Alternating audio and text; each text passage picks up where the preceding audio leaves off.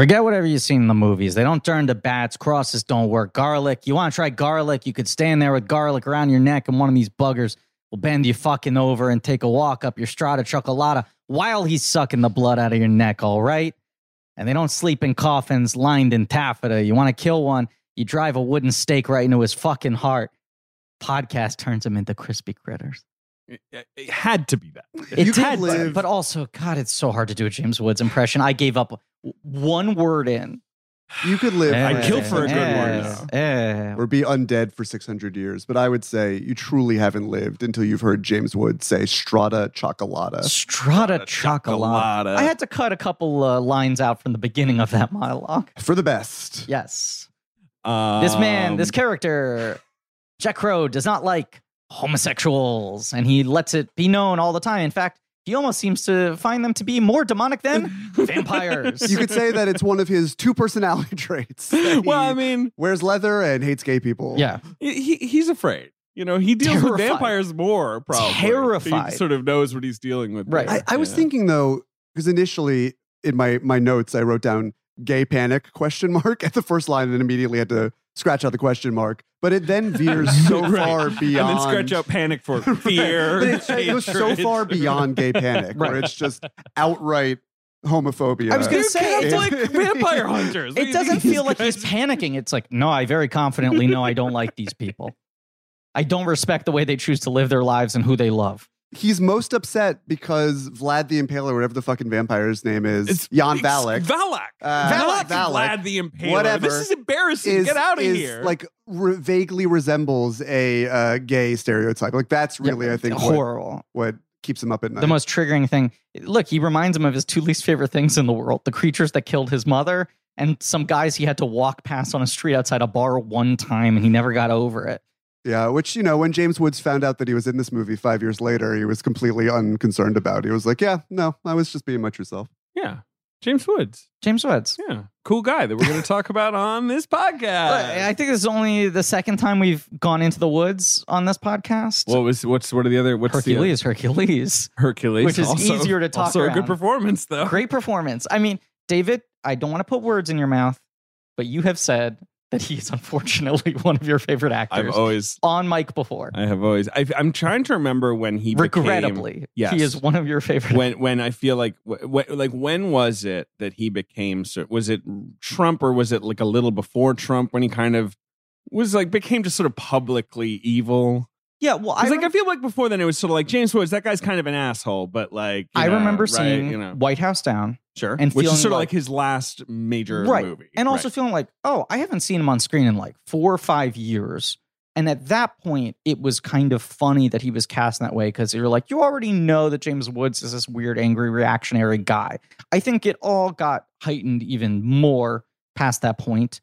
The Trump shit got worse. I think Twitter is really what. Oh, sure, yeah. I mean, some of these guys just should never have gotten Twitter. He never should have gotten He was Twitter. the only person whose true, inner cynicism came out thanks to the help of social media. I have a theory that it was after the Virgin Suicides, in which he plays the most mild-mannered, incredible, still aggressive, an incredible person, but that he put. I mean, I don't think that the dad in that character is necessarily a great man or a great father, but he did put like whatever last embers of decency he had into that movie for safekeeping. It's like the glow drains from his body and goes into that film. And then that was it, yeah. When was he in that movie Pretty Persuasion? Doesn't he play a total jerk in that I mean, one? this is my question. He's like a creep, right? Isn't he like a fucking adult who sleeps with Evan Rachel Wood? Right. Yes. David, can you... I should clarify. We got 2 Davids this episode. I'm getting ahead of myself. Mr. Sims, would you mind, as I introduce the podcast, pulling up what James Woods does in between Virgin Suicides and White House Down? I have it for you here. Okay. Because this is a podcast called Blank Check with Griffin and David. I'm Griffin. I'm David. Which one? Sims. I'm Griffin Newman. And it's a podcast about filmographies, directors who have massive success early on in their careers and are given a series of blank checks, make whatever crazy passion projects they want.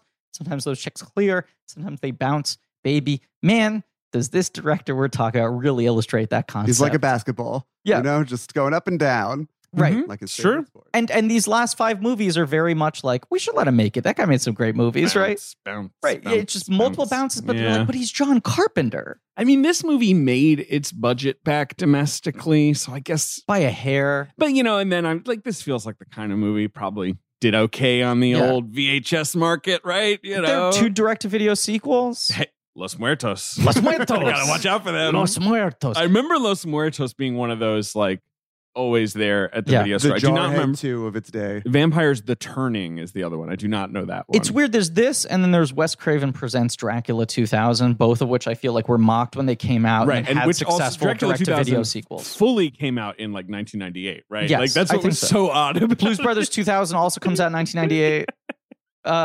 People were just jumping the gun. They were so hyped for 2000. You know who the star of Vampires 2 is, right? Of Los Muertos? Is I think Los Muertos is 3. Am I wrong about this? You are wrong. But Los Muertos is 2. And it stars John Bon Jovi. Jonathan I did know Bon that. Jovi I did know is that. the star. He's the Stake through the vampire heart. hunter. He's the vampire And it's too hunter. late. Yes, I did know that. Natasha Gregson Wagner's in it. Hey, 10 comedy points. That was really Full good. 10? It almost got lost. It almost fell between the cracks. I wasn't gonna let that Apparently, happen. Diego Luna is in it. He is. Oh, Cassian He is. Andor himself. Right. And then in Vampires: The Turning, Okay. we've got Colin Egglesfield. I don't know who that is. You know who Colin that's- Egglesfield is. No, I don't. Sure you do. We Yes. all know He who was in Colin Something Egglesfield is. Borrowed. Thank you. He was in Something Borrowed. He was supposed to be a guy. He's in Must Love Dogs. But you must. You must. You must. I guess I also get the fucking. I guess the From Dusk Till Dawn direct-to-video sequels were a real like this industry movie in is and of also like a themselves. kind of a From Dusk Till Dawn Yes. like ripoff. Not Yes. ripoff. Like it's at least like that movie did okay. So I'll greenlight your sort of vampire western that's It's super violent. Right? weird. It's weird, especially because Dusk Till Dawn's whole legacy was that like no one knew this was a vampire movie. What a surprise! Which is, I mean, it is One of my the favorite greatest genres of experiences movies. I It's ever so had cool. is seeing that movie. Truly one of the great genres of movies is we are not going to tell you what this really is Yes. until the for end like of the second act. 45 minutes. Right. From Dusk Till Dawn had 2 sequels and then a TV series. Right. Right. So it's really had a long tail. Yeah. I feel like no one's really doing that these days. I mean, it's sort of incompatible with the It really the has complete- good subtitles too. Texas Blood Money and The Hangman's Daughter. Right, and I think that one's a prequel. One Yes, of them's one like of them's a actually prequel. a That would be even better though if Yeah. that was just the subtitle of one Is film. there not? it's called Texas Blood Money and, And the Hangman's Hangman's Daughter? Daughter. That's That like would a be Bob good. Dylan song. Yeah. Is there, and The Crimes of Grindelwald. is there not still the DTV market with We've the sequels? talked about this. Yeah, we 18 have. Jarheads. I don't care about the DTV movies as much as I do about the movies that present as one thing and then become another. Oh, sure, and I sure, think that sure. in our like super transparent online culture, it's hard to get away with that. There's only one guy who does it, baby. Who dat? M. Night. Oh, He'll do it. He'll do it. Not always. Not always, But he'll do it. but he is capable of doing it. I mean, suppose. yeah, I mean, like Split nothing- is that as a twist ending, and I would argue Unbreakable in terms of how it was marketed was that, where it's not until an hour in where you go like, this is a fucking superhero movie. Now everyone knows, oh, that's I a think superhero the closest movie. analog that we have on even a semi-regular basis these days are the A24 horror movies that they sort of deliberately mismarket. But that's the thing. That's the difference. Is I don't think that's those filmmakers Right, they're trying to trick fooling the you. audience. That's Right. A24 being like, we can dupe fucking I mean, a million Parasite people. has the hinge point moment where the movie totally changes. Yes. But I Right. don't know if it like completely. It's not like a From Dusk Till Dawn where like The the genre, totally changes. right? The genre Right. tonal thing, I think, is a big. But I mean, Parasite definitely does have that moment, Absolutely. which is so right where you're like, okay, I would have what loved is to have this seen is turning into something Lamb different. not even knowing, that it was supposed to be a horror film. Yeah. I mean, that is a movie that really does,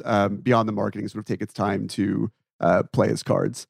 But while you're on the computer, you should go. I think this could be a Patreon goal for you guys. Mhm. You should go onto James Wood's Twitter feed, and you No. should. Has if he been you, banned? no, he is back, and he is constantly tweeting about 3 things. Poker. One, of course, is animals, which he loves. Oh, 2 is the enough. American flag, which he cries over. There's a tweet from Should September relax. 11th of this year where he sees an American flag on a crane, and he rich? goes, "Sorry, my eyes are getting dusty." Yeah. And 3, of course, is poker. But now Mm. you can and should stake him at the World Series of No, Poker. I'm not going to stake him, but I I will. like- Wait a second. You don't want to make threats against that guy. Oh, You right. might want to Yeah. put that Wouldn't it be out. great? He Wait, is very actually- Bleep it. Bleep Hold it. on, we bleep gotta it. bleep that. Bleep Yeah, it. Don't yeah, cut it out. yeah. Bleep it. So there's the implication that I have said something, but no one knows the specifics of Yeah. it. We should Uh, say famously, James Woods someone tweeted at him with like 10 followers and said, like, you washed up cokehead. And he sued them saying, I've never used coke in my life. And then in the years that the lawsuit was dragging out for defamation, the guy died. And Woods has refused to drop the case and has demanded settlement payout from the family. One of the many fun entries in the legal issues section of his Wikipedia page, which is longer than you would want it to be for yourself. Which is dense. Look. But here's the thing I want to say about James Woods' poker career, moving off of the other stuff, the flag and the Twitter. He's on a great episode of, was it called Celebrity Poker Showdown? Yes. The one that Dave Foley hosted. Which was my favorite show. One of the greatest television shows in the history of the film medium. With cards. Was so good. And my roommate Phil and I used to watch it in college religiously. Yeah. And he is a very committed poker player. And he's on one of the earlier episodes with 4 other people who are celebrities who clearly know the rules of poker. Sure. But are not particularly involved poker players. And he's sort of like, yeah, I mean, it's for charity. Y'all do it, And then like one hand in, he like busts out or like very early. And he's like, nothing that they were doing was logical. All of the bets they made no sense. When I would see their cards, I'd be like, wait, why did you do it? Because they're all just like, yeah, sure. I got some red ones. Right. I'll bet 100. And Woods is like, okay, well, clearly you have this. Like, I know how poker works, and like he just was complete. It's a very funny episode. He's not amused. I know how I could beat James Woods in poker. Wear sunglasses with American flags on the lenses. You can't see the cards. Yeah. What do I have? Look, anyway, as Griffin, you were reading me for filth, but I've said it on this podcast. I have always been a huge James Woods fan as an actor when I was younger. I'm not a huge James Woods fan as a human being. Seems no, but your thing you've like always said, dude. and I think we all have these people for us, right? Where you're like, I hate the fact that I find him so compelling on screen.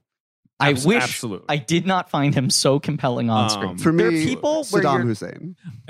Look, he's good on screen. He's amazing in Hot Shots Part 2. The first time I probably was aware of James Woods is probably his Simpsons appearance. Which is so funny to this day. Yeah. He's so funny. Yeah, he's so game on. He's done. I think he used to episodes be a of The more Simpsons. game person. He's done like general. 15 episodes of The Family Guy. Yeah, as well. I think he completely used humorless to. in real life. I think he's had some whatever. He's He was changed. funny, yeah. But if you want, Hercules was my first exposure. That's probably right for me too. If you want me to now run down his sort of early aughts. Sure, I'd like to just quickly say this is a miniseries on the films of John Carpenter. It's called They Podcast, and our guest today is a second David, hence me demanding your last name. Returning to the show from IndieWire, our good friend David Ehrlich. Hello, He's here. I'm here. I'm in the tomb. You're in the tomb. Welcome to the tomb. We're calling Ben's apartment the tomb. It's a working title because of the mummy. Yeah, well, has there been a mummy you haven't been able to like get rid of or something? Podcast, Sims? This is I was walking I'm over here. really behind on my podcast as I am on most podcasts. We used to, David and I both. I used to keep up with it. We used to be like DeMarco. Every night you close down DeFara's pizza shop. You need to try a slice to make sure the product's still good. Exactly. And I think in the last 2 years, both of us have been like, I never want to hear my voice ever again. A little bit of that. Recording the show in real time gives me anxiety. Give me about 6 months. I will listen to an episode from about 6 months ago and often be like, oh, okay, sure. But I need a little more distance now than I did before. Yeah. I've never listened to any podcast. Fighting any in the War Room, every podcast great that I've ever podcast been that you're on that I always plug for you because you always forget to plug. That's the sound of my voice. Fighting in the War Room. Me nauseated, and I know I'm not alone in that. But I will say that this is one of the least tomb-like places I've ever It's been. a lovely place. That's the thing. Lovely home. There's a It's mahogany glass case Sure about 10 is. feet It's tall. a curio cabinet. I mean, it's and a it's full place of for curios. just And curio. like It's not lovely even stuff you antique use. plates. It is easily the least tomb-like place we have ever recorded the podcast. That is true. And And we've we've recorded in some real fucking tombs. God, I remember when Audio Boom moved us to that Studio B or whatever it was. Yeah, that was a And real we like piece of shit. short-circuited. We were like, bury this episode, delete it. It's unlistenable. That's the swing shift. You Right, guys we did listened, that we're like, one good special episode. We were episode. focused. Totally fine. Tight. Recorded that one subject. episode from the basement from Prince of Darkness. We did. Yeah. We did do that. I mean, there's In the the vial. Wonder Woman episode that we just recorded in my kitchen because the scheduling was so insane and we sound like we're in a submarine. Yes. Yeah, we do. Anyway, 3 episodes where I lost my own audio and sounded like I was in a submarine. That's true. But this Good is a times. miniseries called In the Mount Pods of in Called They the Mount Podcast. Pods of Madcast, right? Like, Is that right? I wish. You know what's the thing I've really enjoyed recently? anytime there's any mainstream thing with a horribly sweaty title, people now just tag me and go, "Did you write this?"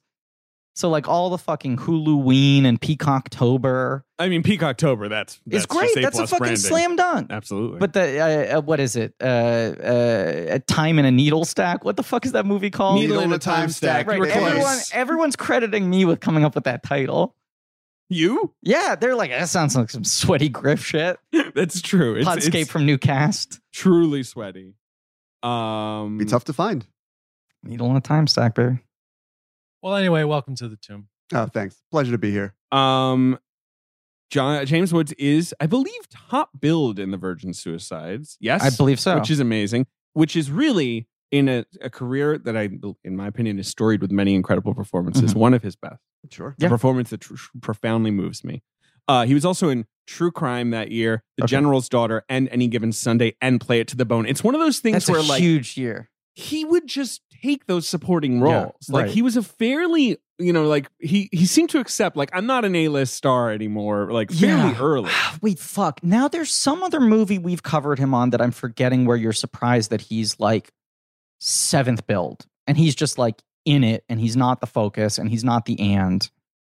I'll figure out what it is. Keep going. I don't want to give him too much credit. Contact. Thank you. Which he's great in. But that's one where you're like, he's not uncredited. Yeah, where you're like, I cameo. guess he's sort of the villain, but really this is just like the eighth lead. Right. Like, yeah. I would venture a guess to say that Contact and John Carpenter's Vampires are the roles that are probably closest to who James Woods is in real life. And White House Down. And White House Down. Wow, White House Down. That's is why I'm placing that as a contemporary final James pillar. But, that's the point of no return. I don't want to give him too much credit, but there is a vague sense when you read off the titles that he was in towards the late 90s, the string of high-profile movies, that some part of him recognized that he was in the death throes of an era where a James Woods could get regular work. It was going to be like hard for him to escape the 90s. I mean, that 99 burst is him going like, I got to get while the getting's good. I don't know if I'm going to cross over. So in 2001, he's in next 5 movies again. Okay. After taking a break in 2000. I guess he was enjoying the millennium. A one-year millennium, breather.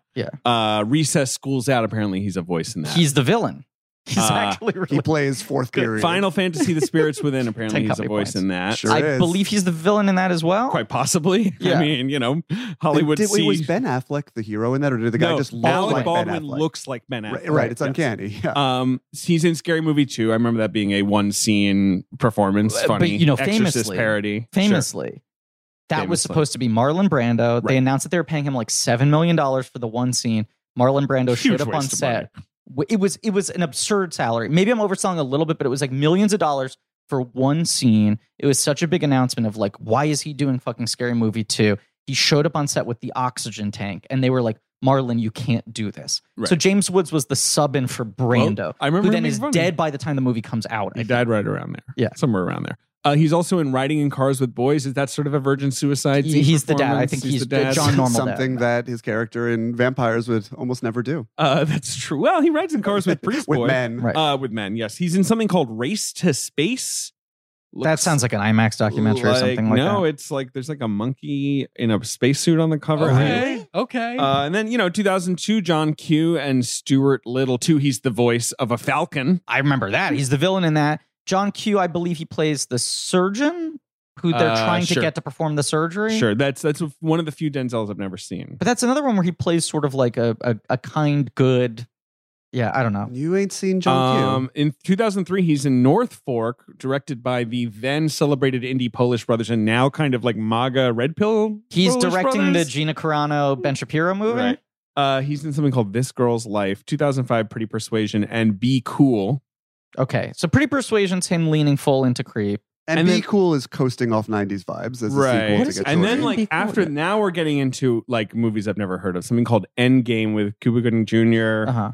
And Angie Harmon, and looks like a bunch of people with guns outside the Capitol building. Are these like Avi Lerner and Tax Shelter movies? Yeah, exactly. He was a voice in Surf's Up. Okay, probably the he's villain. in the Straw Dogs remake. Oh, yes. But apparently in a small role. Yeah. And then it's like White House Down. He's in Jobs. The, With We're The like Ashton jumping Kutcher. ahead. I mean, there's No, a I'm gap not there. jumping ahead. No, that's what I'm saying. I'm jumping Yeah. ahead in years. It's I know you're kinda not skipping over kinda- credits, but like Well- White House Down, he hadn't been on screen. Well, but What? you're forgetting one thing. What am I forgetting? Shark on CBS's Shark. He was Shark. a shark. I'm the shark. A show that I, as a James Woods fan, when it debuted, I was like, I'm all in on this show. And then I think like 2 episodes in, I was like, this is a bad procedural, but I can't let it go. Am I misremembering that Spike Lee directed the pilot for Shark? You are not misremembering that. You are remembering correctly that he Wow. directed the pilot for Shark. That's kind of Spike Lee's doldrum period. It's post like Inside Man, where he's like, I had a hit and no one will like, hire me. Exactly, where I think he was like, why am I not getting major? So he makes a couple pilots, he does, he does stuff. He's talked about how flummoxed he was, where he was like, that was my biggest hit movie.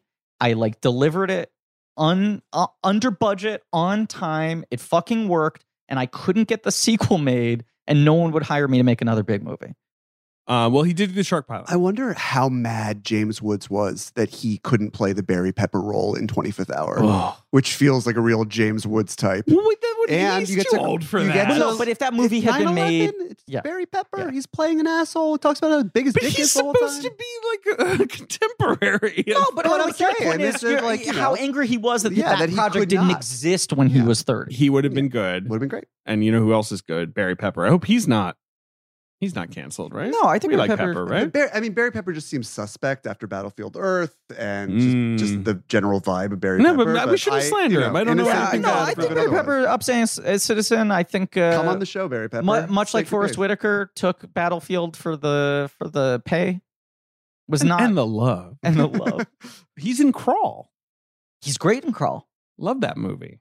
I am always happy when he pops up in something. It does not happen very often. Doesn't Look, happen Pepper on the often dish is enough. always. Apparently, he welcome. met Creech. He's in Monster Trucks. Oh boy, Rob Lowe's in that. everyone's in that. Everyone's in that. Wait, I'm seeing Condoleezza here. Rice is Everyone in is in it. Cast everyone. with Barry Pepper and everyone. Okay, so I do. I mean, obviously, I was introduced to James Woods through The Simpsons and Hercules, but you know, I need a minute to get over Creech. I'm sorry. Yeah. I just need like a quick Creech break. Did either of you ever meet Creech? No, I I've never did. met I Creech. went You at 10 a.m. on a Saturday morning Yeah. for the press screening. I stayed- to meet Creech. stayed as far away from I wore a Creech as I could. tuxedo. You guys have both seen the photos of what Creech originally looked like. right? Yes, I know. I'm aware of the saga. of Just one of Creech. the all-time great stories, if I can recount this very quickly, was they make this fucking movie in which a monster lives in a truck and a kid bonds with his monster truck, and they screen the finished movie, and kids like run out of the theater screaming. It's like bloody murder. Because of Creech. Right. And Paramount was like, we have to Fix this frame now. by frame. Right. And you can see if you Google original Creech design, they put that in the fucking movie and screened it for 5-year-olds. It's incredible. But It you looks know, like In the Mouth of Madness shit. It looks like the Wall of Monsters. Yeah. I love him in Videodrome, Once Incredible. Upon a Time in America. You know, a lot of those '80s movies. South Which he Shore. played yeah. a Jew. In Once Upon a Time in Yeah. America. Yes. I mean, because there was just a time where Hollywood was hog wild in so many different respects in Yeah. terms of casting. Well, he also but played James Rudy Woods- Giuliani. Yes. I mean, Does he strike played- you as Rudy Giuliani? Yes, he does. No, he doesn't. In his soul, he also In his soul. played. In his Maybe soul. in his soul. In his soul. I don't want to tell he also is tell Haldeman tales. in Nixon, which he is fantastic. Mm. He played a man who I grew up with. H.R. Haldeman. H.R. Haldeman. No, he played. Hades. When I was growing up, I was going to make that same fucking joke. Ugh. when I was growing up, my best friend was Dick Fold's son. don't Dick know. Fold Sorry, was the CEO. Yeah, I got to double back to this as well. The man's name is Dick Fold? This guy's Dick Fold. Dick Fold, F-U-L-D. He was the CEO of Lehman Brothers. Cool. Okay. And James. And He plays him Yeah. in Too Big to Fail. He's really good in he that. plays him in Too Big to Fail. Fuck, I It was forgot about very that. He strange. did a for me lot to of see. TV. I guess I'm Yes. forgetting that he Yeah. really became kind of an HBO Right, that was movie the thing. guy. I right. think it was surprising to see him in White House Down just because you're like, he's in a fucking I movie. used to Yeah. go when I was like 6 years old and I was having sleepovers at their house. I had no idea who he was or what he did. And I would knock on his door at 6 a.m. or at 6 in the morning. No, whatever. 6 hours after I went to sleep at some time in the night. Sure. When I decided that I was homesick and wanted to go see my parents. Poor guy. It was like 2 a.m. He's and I would say hello, not knowing that he was the CEO of Lehman Brothers. And he would drive you home and he'd And be I would like, say- David, everything's going fine, but it's a delicate balance. If one fucking Jenga piece gets removed, Yeah. oh boy, you I don't would want quiz to him know. about And the you're like, mortgage huh? rates And and he's what like, not. don't worry about it. Don't worry about it. Forget It's like everything 3 you in the heard. morning. He just got a phone call from Tokyo and he's like, oh God. But as someone myself who grew up to be kind of introverted, it's just so funny to me to picture my 6-year-old self knocking on the door of the CEO of Lehman Brothers, be like, drive me home at 3 a.m. I just can't He would do believe it. with a name like Dick Fold, he wasn't a performer in puppetry of the penis. It's just like such I don't know what he did in his layup. off time, but well, yeah. Anyway. Dick Fold. Well, he sure folded it. James Woods is the star of John Carpenter's Vampires. The movie we're talking about today. When you drive a vehicle so reliable it's backed by a 10-year, 100,000-mile limited warranty, you stop thinking about what you can't do and start doing what you never thought possible. Visit your local Kia dealer today to see what you're capable of in a vehicle that inspires confidence around every corner. Kia, movement that inspires. Call 800-333-4KIA for details. Always drive safely. Limited inventory available. Warranties include 10-year 100,000-mile powertrain and 5-year 60,000-mile basic. Warranties are limited. See retailer for details. Grand Canyon University makes earning your degree possible with over 130 academic programs for traditional campus students, with more than 80 bachelor's programs offered online. GCU provides you with the personal support you need, from complimentary unofficial transcript evaluations within 24 business hours to scholarships, academic support, and your GCU graduation team, led by your own university counselor. Find your purpose at GCU. Private, Christian, affordable. Visit gcu.edu. Now, Ben, Yeah. I know you've been doing a lot of extracurricular work throughout this miniseries. You've Yeah. been reading your big Carpenter tome, Yeah. but I don't know if you read the dossiers when JJ, our researcher, sends them to us. Did you see anywhere what the title of the book this movie is based on is? No. Well, so I'm going to tell you the title and you're going to go like, huh? Yep. The title is Vampires. Oh, Okay, well, that's the name of the whatever. movie. Right. Yeah. It's Name not of called the John movie. Carpenter's Vampires But because it wait, was a book. there's a spelling difference Oh. here. Go letter by letter, David. V-A-M-P-I-R-E. Okay, that's normal. Yeah. Yeah. Yeah. Let me take a sip of my drink here. Oh, okay. So far, so good. far, so good. Yeah. Dollar sign? Yes. Yes. What? The book is called Vampires with a dollar sign. Fuck, that's good. I think one of my favorite fucking books bits on this show. Yeah. I of all the guesses I had as to where that was going, that was not one of them. I think the idea in the book is that it stresses that they are kind of a for-profit organization Right, a it's little a bit business. more. Right. Whereas Right. this is kind of just like they work for the church. Right. That one's more like they're a for-profit organization, and if you follow the money, it goes to the church, But- like Sure. all the way up. I want to point something out about the title of this movie because I was doing some of my own research, which is something that people do these days. You got to do your own research. And I'd always assumed that it was simply called John Carpenter's Vampires because of a long-standing Well, construction he's with always John Carpenter Carpenter's movies. blah. But right. in reality, it turns out that there was just a surplus of vampire-related movies around the mid to late 90s. And so all of the filmmakers had to put their own spin on it. That's Like why what? you had Woody Allen's Vampires. You had Merchant Ivory's Vampires. You famously had Ho Xiao Shen's Vampires. there is Polanski's Vampires. Right? Well, I mean, That's to my actual- point, that was earlier, but yes. Sure. And so it was really more just to It's Vampire Killers. specify the Fearless Vampire Fearless Killers. Vampire Killers, right? To specify it from Yes. the other wave of vampire movies. People were kind of edging on his territory, but I'm glad they did. John Carpenter's Vampires. No dollar sign. Just no S. dollar sign. I was hoping it was going to be a Z. That would be fun. Vampires. But no, it's a novel by, let me get his name, John Stakely. Oh, watch out. Who wrote 2 novels. One is called Armor Mm. and is kind of like a space thing where guys fight aliens. Yeah. And one is called Vampires. Ching. Yeah. And that's what he did. He wrote those 2 books. And John Carpenter made a movie of one of them. Yeah, And it's this called book is Vampires. published- Came out in 1998. It's about vampires. Right. this book is published. The studios go, that sounds like a movie. They option it. It's a bunch of people like Peter Jackson and Raimi considered doing it. All the obvious people you'd imagine were offered this or considered doing it. And then it lands with Russell Mulcahy of, Highlander fame, and Dolph Lundgren, which sounds like a very different movie. Yeah, probably would have worked, Right. A bit of trash. Carpenter is super bummed out. It sounds like in a certain way he is more despondent than he's ever been in his career at this point, because I think Escape from LA had just bombed. that should have been some sort of homecoming moment for him, a vindication of like full circle. The movies that weren't appreciated at the time have now been canonized. I can come back and make a sequel people want to see. NBA 2K had not yet come out, and so he had not fully invested himself in staying home. Correct. Right. He didn't know what to do with himself at home. I mean, because Nintendo 64 is 97? 96, 97. It's a fair point. So it's like right around the time that Escape from LA is coming out, he's like, I could stay at home. He's like, I could play a lot of Banjo-Kazooie. I mean, gonna make the sequel. It's a good one, isn't Fucking it? specific. Fucking Banjo-Kazooie is so funny. It's just fun to say. What about Conker's Bad Fur Day? No? Well, You think you'd be into that one's right? a late N64 game. We're a little like Banjo-Kazooie. I could fit in a little backpack. I'm Banjo, you're Kazooie. Yeah.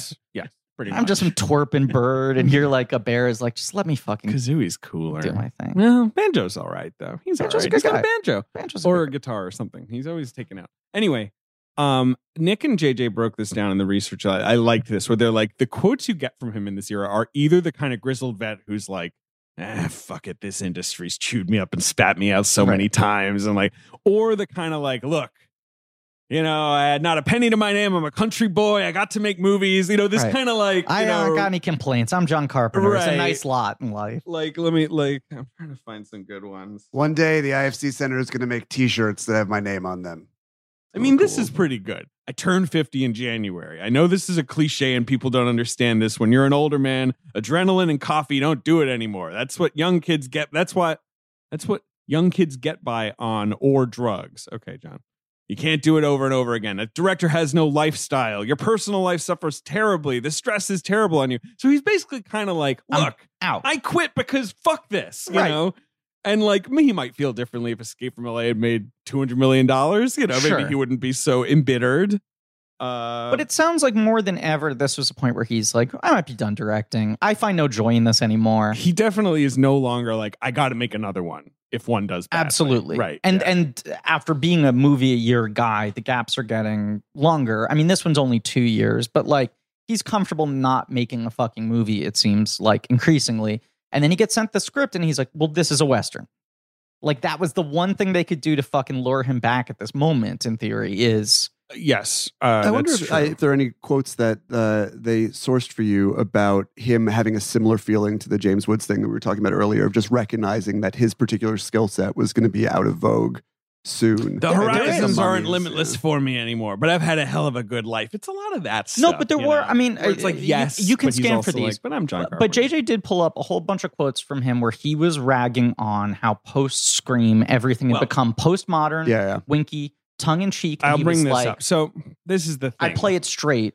This movie is 1998. Also in 1998, we have the film Halloween H2O, which some people get mad at me for calling it Halloween H2O. And they're like, no, it's not. It's Halloween water. H20.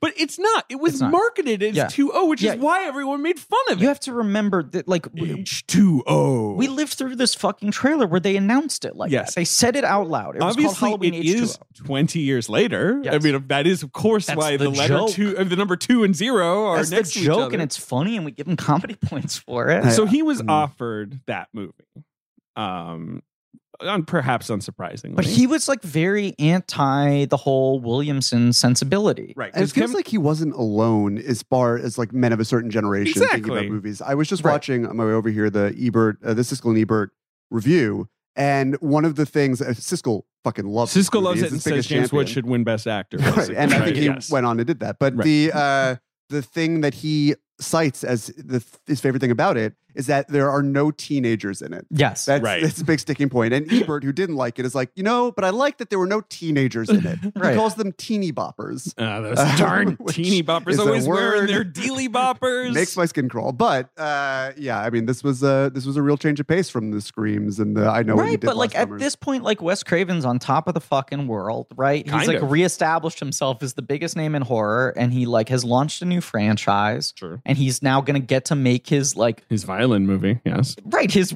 like fucking Miramax Oscar bait film and not be pigeonholed into the genre anymore, and also get to make his sequels and whatever. But to some degree, you wonder if Carpenter's looking at him like askance, going like, yeah, but you sold all of us out. Like now none of us can make the earnest thing anymore because you had to have the fucking last say. No, but I think Wes Craven was always kind of annoyed by Freddy. Like he makes this incredible The other movie. difference between Craven and Carpenter is Craven very openly was like, I was never a guy who liked horror. It was my way in, and then I sort of ran it as a business. And it was cheap to make, and it was how you got in theaters. And like he was like, the Freddy movie, his Freddy movie is so good, and it's not that related to the rest of Freddy. You're saying New Nightmare? No, not even talking, Nightmare on Elm Street. It's a wonderful movie, but I'm saying like where they take Freddy from there, there's only a little bit of that in his movie. Yes. And I think he doesn't particularly like the sequels. He thinks they're goofy, even though they're super fun, and Freddy's in them, and he's badass. Fucking dream words. And then he comes back with New Nightmare, which is a movie that has like 2 kills in it total. And has lots of scenes of Wes Craven as himself being like, Freddy came to me in a dream, and much like Scream is him like deconstructing the thing that he did. Right. But with Scream, Kevin Williamson is like, but the movie should be like really fun and on rails. What if it also works? Yeah, exactly. Yeah. What if it also works? That's I really Hollywood love, to be clear, I love New Nightmare. It's just a very strange swerve. It does not function properly as a genre movie. It's not scary. I think that was that scary. That was the Scream thing of weird. Right. Scream is super scary. I mean, what if the it thing works with as a horror movie? Yeah. And I bet you feel that, like that new have you seen the new trailer for the new Scream? Like, I haven't. I Ride or Die for Hayden Panettiere's haircut in Scream 4. She is in Scream 4. After that, I closed the book of Scream. Well, it's got this. It's clearly trying to do the Drew Barrymore sequence from Scream. Yeah. But now there's like an app that locks the doors or whatever. It's trying to update it. And you're watching it and you're just like, oh, right. Like Wes Craven killed it so hard in the first 10 minutes of Scream. Right. Which is so scary and so clever. Yeah. And it's kind of like, why make more Screams? Someone ran up to me at like did it the 8th grade dance that fall that Scream came out, wearing the Scream mask, like a friend of mine. Like sprinted up to me in a crowded room. And I remember that feeling of like mortal terror. Like I had never felt Scream mask really freaked. Scream has to be the last time that like a horror icon was actually scary in that kind of way, where like the mere presence, the iconography of like at a certain point, scary movie comes along and becomes silly. No, but the Scream mask. Well, what do you think? It was Ben? genuinely scary Scream for a couple of years. Sort of seems like Ben's energy. Yeah. I think I had the mask. I think I went. I'm not surprised. I think you ran up to me in my 8th grade dance. That might have been I'll just say I always still think about the joke "liver alone" from the movie. See, it's such a throwaway line. None of you guys remember it. He's joking about a murder that just taken place. What's the Lillard? It's his character, and he's like making basically like a bad cheeky joke. He's like liver alone, like joking that her liver was removed from her body. Anyway, love the movie. You have big Matthew Lillard energy. Like and of course, Marie yesterday said you are Shaggy. True. If we are the Scooby-Doo gang. Like in the same way that James Woods is mad he couldn't be Barry Pepper in 25th Hour, I think Matthew Lillard is kind of mad that he aged out of playing Hosley in the Ben Hosley biopic. That's true. That's tough. True. Landry Jones came and shanked him. I know. But he could play like old Ben. In like a sort of Logan old man Hosley. Oh, in the Western that they make about Ben's life. Here's Kevin Williamson. On Carpenter declining the Halloween H2O job. Yeah. He wasn't interested at all. It's silly. He's a wonderful director. John was on some vampire movie, Brood. And he said, you know what? I'm not interested in doing the same movie again. And it's funny because that quote reads to me like Williamson is like, can you believe this guy? And it's sort of like, I could believe that guy. Yeah, also, why does he want to do that? He just fucking made the Slank Plissken movie that people had demanded he make for 15 years and then no one liked it. So he's like, why would I fucking go back to the well on any of this shit? And then his thing also, we should also mention the other part of it is that his deal on Halloween was so shitty and he never made as much money on Halloween He as had other a lot people. of resentment. Where I feel like I've at other times read quotes from him when they were trying to lure him back. I think even maybe for Resurrection as well, his attitude was always like, I will do it if you give me like the reparations pay. And they were always like, what? No. Right. We'll My salary has to be making up for the fact that I didn't have profit participation. Right. God, I would love to see him direct Resurrection with everything else in the script, Busta Rhymes, like everything else has to be the same. Only John Carpenter, and to see like how much of an improvement would occur. Yeah. Here's Carpenter's quote, the one you were sort of referencing. And it's in every movie now, and the horror movie has it now with Scream. It's a postmodern style where the filmmaker is acknowledging to you you're watching a horror movie and things are borrowed from everywhere and you refer to things and wink at the audience. It's playing to the perceived cynicism in the audience out there today. It's in action movies. It's in everything. And this movie, Vampires, has none of that. None of that. I mean, there are like 4 quotes like the one you just read that JJ was able to pull up, and he links that like that's why I took the screenplay. I opened it up. I went, oh, it's a Western. It's guys hunting vampires. They're adults. It's just that. There's no fucking bigger twist on it. And whose name does he bring up when he reads this script? Howard Hawks. It's like he just always is like, it's like a Hawks movie. And I'm like, yes, John. Right. Sure. But this he always is. He like, finally like sort of gets to be in the West and it's gunslingers. Like this is like closer to being a Western than, dare I say it, in terms of patina. Than anything he's made before, where he can say like Assault on Precinct 13 is a Western, but it has the trappings of a modern crime movie. I'm just thinking, like, if you dug up Howard Hawks and showed him this movie, do you think he'd be like, my legacy is finally? Yeah, but I always intended. I wasn't with you till Mark Boone Jr. was split from crotch to shoulder, and then I was like, we'll get there. Where you're pulling from? That is incredible. I mean, that is the shot that. It's the thing I remembered most from seeing this movie. Look, if we were doing this episode over Zoom, all 4 of us would have come on with that as our virtual background. My body would be positioned in the crevice between his We'd all body. be in the middle of the V. You know, and it's funny because that's a trick that's been played in many a horror film, right? Yeah. You sort of like the slice, and then someone goes like, and you're like, what is going to happen? Sure. Chopped in half, cubed, much like in the film Cube. Yes. Right? You know, head lopped off, like, but the specificness and the nastiness, the way it kind of like topples. I would say it owes a lot to samurai cinema, which is like really a whole genre built around that moment of David Sims is miming being attacked by a I would samurai. also argue cartoons. Sure. Because, you know, when you get clobbered in the head with a mallet and then your teeth kind of crack apart and fall out into dust. Right, like piano keys, or you have the bump in your head that grows 6 inches past your skull, or you fucking become an accordion. But that shot was, if we can go into like when I first encountered this movie. Yeah, because this was you called dibs on this. Well, yeah, I mean, quickly. I know where I am in the food chain. I knew that Mantzoukas and Shear were coming in for whatever they were doing. Sure were. They were going to get a curve. Yeah, and I'm not going to throw out For the Thing, which is one of my 20 favorite movies ever made. But even if it was a strategic pick, it's not like we said we have 3 movies left. You very quickly were like, you gave me I do vampires? Right. I mean, this was the first John Carpenter movie I had ever seen. I did not know who John Carpenter was. I was, I must have been on cable TV right when it premiered on cable TV. There used to be a channel called Stars 2, which formed about 40% of my personality. Wait, are you telling me this movie played in rotation on deep cable in the early 2000s? It's not even then. We're talking like late 90s. It went straight to Stars 2. Which was a channel that would only play the same 4 movies on an endless repeat for a week. It's why I saw Magnolia 10 times a week for a couple years, and was no worse to wear for that, and would occasionally watch Vampires a lot.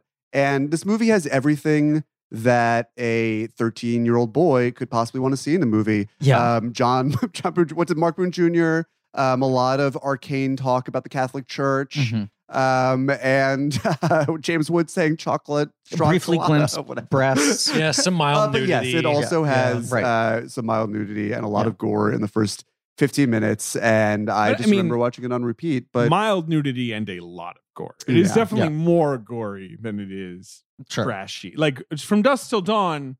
Yes, probably a little more equal. Well, there's a lot of gore in From Dusk Till Dawn. You're really in it. You're close up to it. Like the gore, the violence. Yeah, baby. Like they're like, you're fucking right there. Like At one point when he's stabbing someone, I mean, and it's just like, it's so close. Like, I don't know. It's so disturbing. It's also, I mean, I just, as bookends, right? Ghosts of Mars, we will talk about next week, was supposed to be Escape 3, right? That was Escape from Mars or whatever.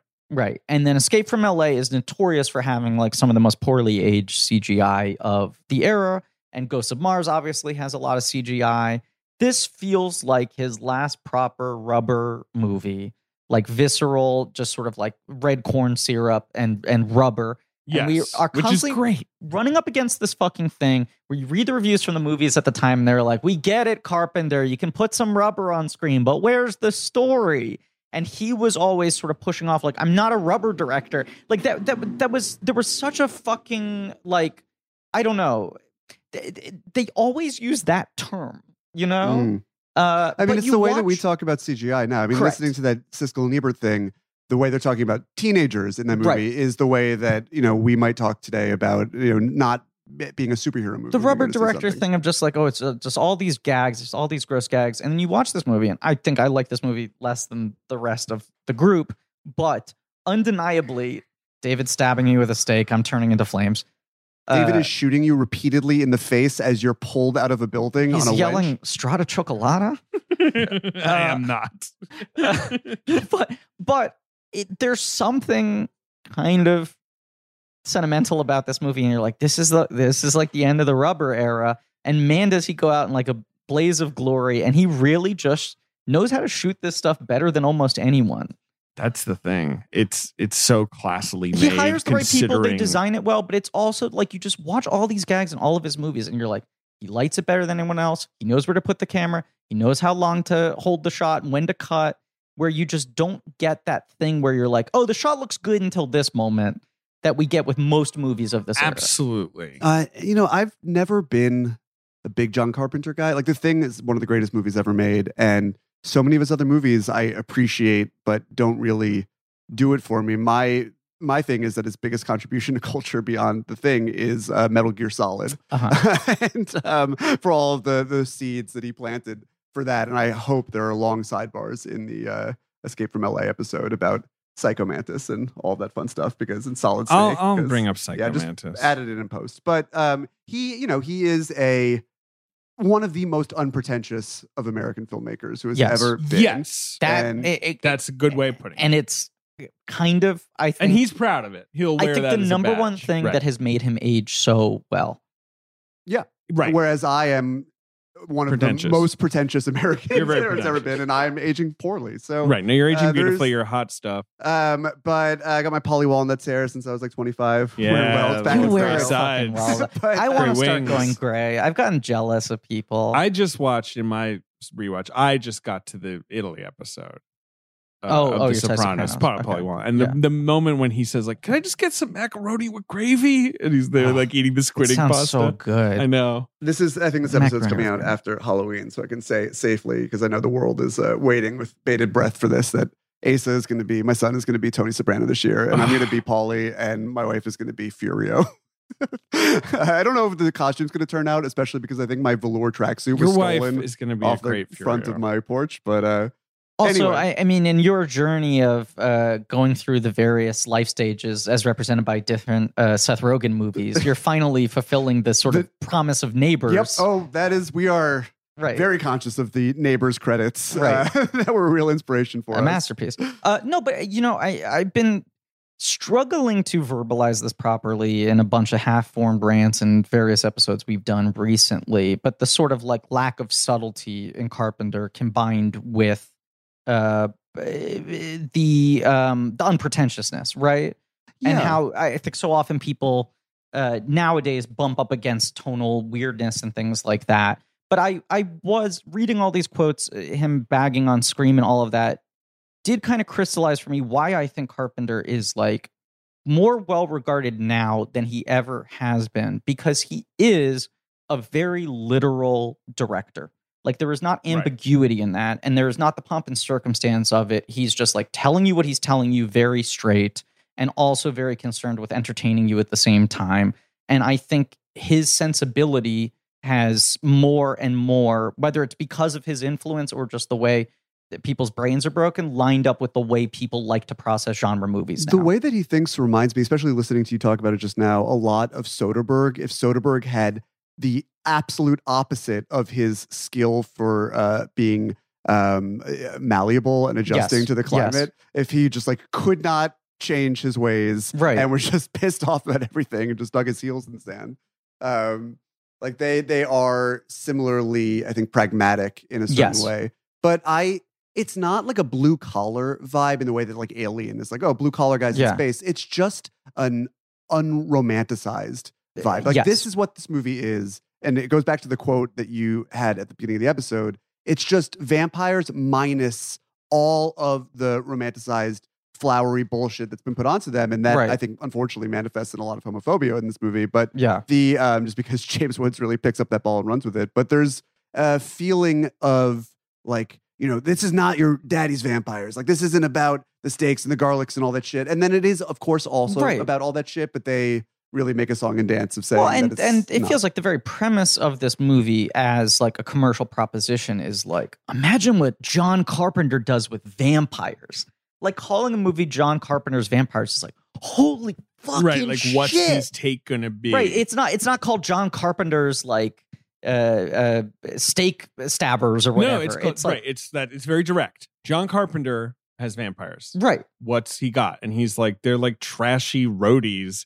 You need to stab like 80 times. But it's also like he seems more interested in vampire hunters than in dramatically upending the tropes of the vampire. Well, which he's just sort of stripping it away and returning it to basics. But you're not just like no gothic stuff. They're just feral monsters. Right. They're not romantic. They're meth addicts. I mean, like exactly. They live. Their nests are essentially meth dens, and you just have to drag them into the sunlight, and they're like, like, and that's it. But like, let's say in terms of energy and mythology and what have you, they're not that different from, say, like Near Dark, minus the punk element, the countercultural element. Even in Near Dark, like they talk and they go to bars. And they're kind of cool. Like they're not cool except for Valak, who you know he's got a little flair.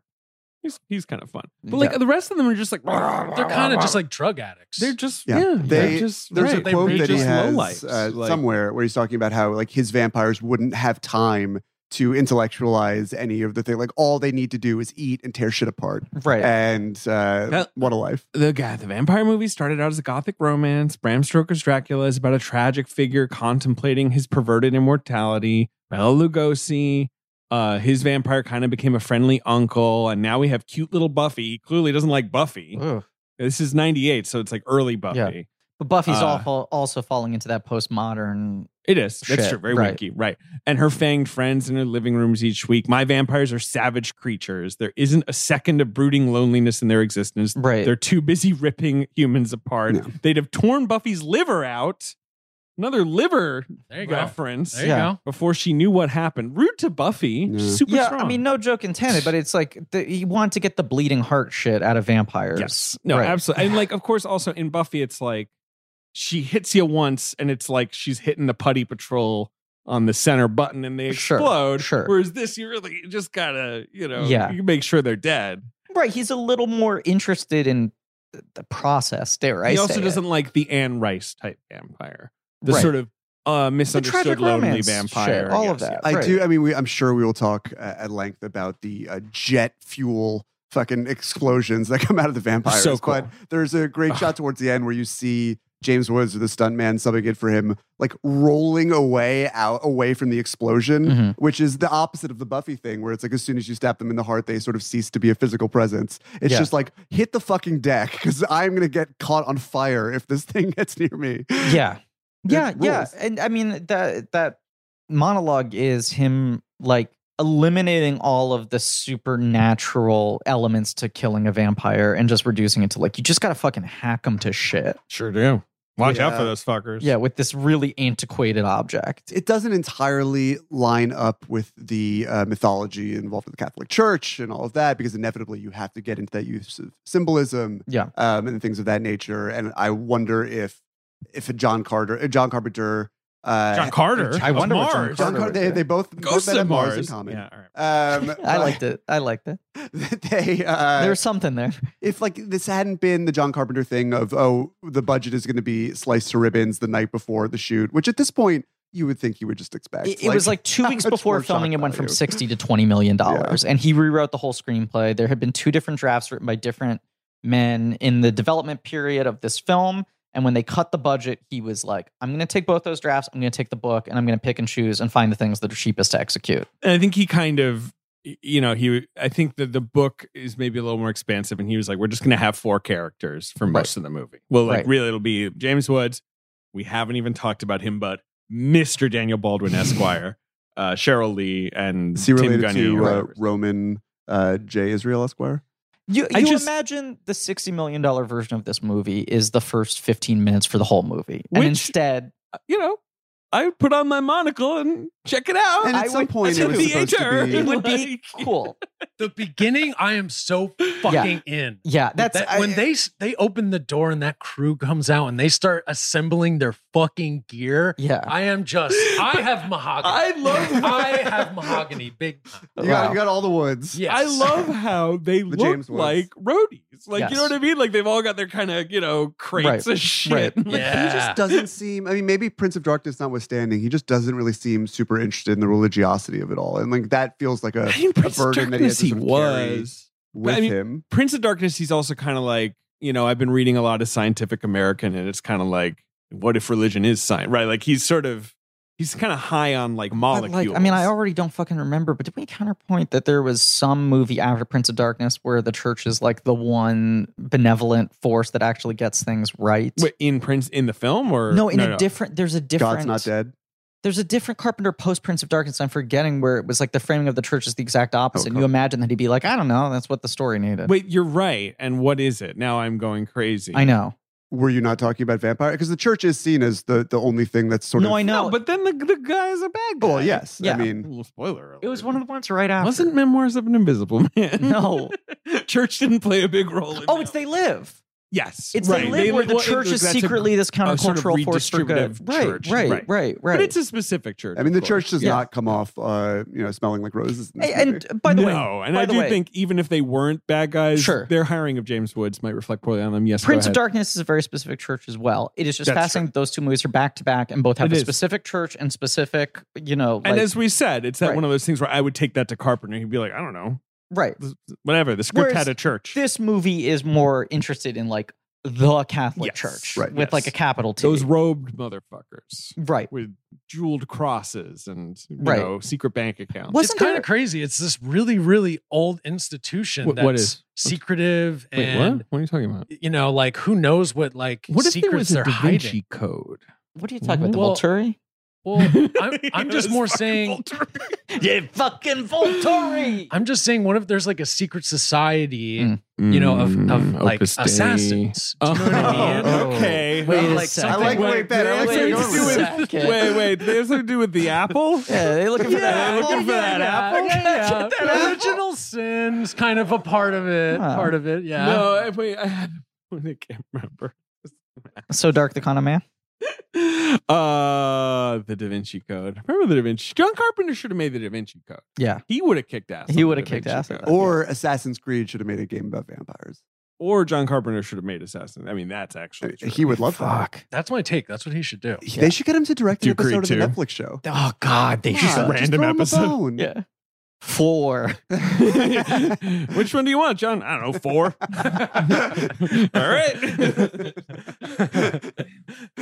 Is there a TV show? There's a TV show. Assassin's Creed. Netflix. So far, all they've done in 2 years is release a logo, and it's the Assassin's Creed logo. Yeah, like it's big. But it's like redder than you'd think because it's Netflix, and it goes ta-dum. The Catholic Church, yes. John Carpenter, like you said, Griff, rewrote the script. He wanted it to be gory. He wanted the movie to be pushed to the limit, and it sure was. It got an NC-17, and they had to cut like 20 seconds gore, which I think is now restored. I feel like the Blu-ray I'm watching probably has it back in. You bought the Blu-ray? Humble brag. Absolutely, it's a Shout Factory, Scream Factory. But surprise, surprise, he wanted Clint Eastwood. Once again, he did. It was another one of those fucking stories where he was like, I want the type of guy you never expect at the center of a picture like this. You know, not teeny bopper kids. Gotta be Clint. Like every fucking time he just wants Clint. That Clint's pretty. I mean, I'd watch it. Yeah. I mean, Clint would only do it if he could sing a song of the end credits. Well, the studio Carpenter's wanted Vampires. Casper Van Dien. That was who the studio was after. Oh wait, he's from Starship Troopers. That is oh yeah. so bizarre. They wanted guess- a hunky young leading man. I guess it just must have been, yeah. And at that point in time, everyone's just like, that's maybe the beginning of the fucking blonde, handsome, pretty boy has to be center of a franchise, even if he's never been in a movie before thing, where they're just sort of like, get a guy who looks like a Ken doll. He needs to look like an action figure. Yes, right. Yeah, that'll convince the audience. Charisma will come later. Whereas Carpenter correctly was like, this guy needs to act like be like someone who's you think has been fighting vampires for a long time. He needs to be grizzled and older. And also like wanted Arlie Ermey. Well, that was really. Can you imagine? That was the one. So I think everyone. But Arlie Ermey is very chill, right? What I read is that everyone else Carpenter suggested passed, and then the studio was like, under no fucking circumstances is this movie going to star Arlie Ermey. He had considered Clint Eastwood, Kurt Russell, Bill Paxton, Al Pacino, Joe Pesci. Ooh, baby. Interesting. Oh man, get out of here, you fucking vampire! Motherfucker, I gotta stab him The in the thing chest. is that like I could picture Joe Pesci in Absolutely. the lead role of this action movie, which is not a thing you can say about many action movies. No, I think that's what's interesting about it. The quote was he wanted to avoid having, quote, just another muscle-bound meathead. Yes, But, which I support him. Right.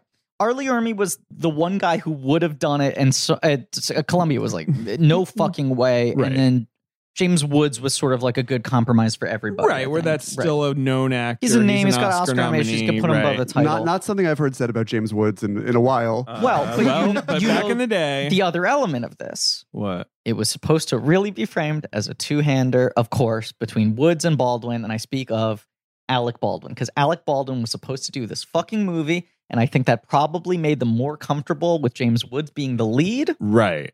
And then, well, that's how Daniel Baldwin got all his roles, right? They'd be like, Alec, you here, right? And he's like, yeah, it's me, Alec. And then he like signs his name Daniel, and they're like, he's like, it's too late, I signed the contract. You have to hire me now. It is, I don't want to be too fucking mean here, but it is wild how much, like, when you watch a Billy Baldwin or a Stephen Baldwin, you go, they have their own thing going on. Look.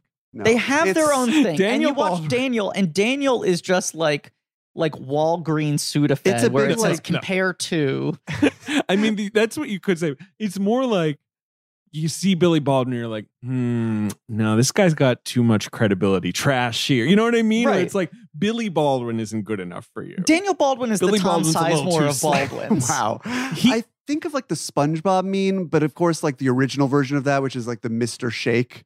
Yes. Mr. Shake. Like, but he feels like a compromise between Alec and Steven, because James must have wanted Steven so they could talk about their like early neocon Of course. beliefs. And then Alec is just sort of the happy medium. Daniel's sort of the happy medium between them. I will say, Daniel just feels like a guy you hire to play Alec Baldwin at a birthday party where your budget's pretty limited. I will remind people that right at this moment, he was on Homicide: Life on the Streets, which is not a hit show exactly, but it's a very well-regarded show. But this is also like the moment he leaves the show. It's right around when he leaves. He probably was like, I just got the vampire movie. See you fuckers later. This is the moment like his life starts spiraling out of control. Yes, like I he's think having he's his had second some highly issues with- publicized rehab stint, I believe, when this movie is being released. He looks a little worse for wear, I'll say, in a nice, kind way. He looks like Alec Baldwin 15 years later. Sure. But like, I feel like he's whereas the best actor who ever lived. No. Whereas with Tom Sizemore,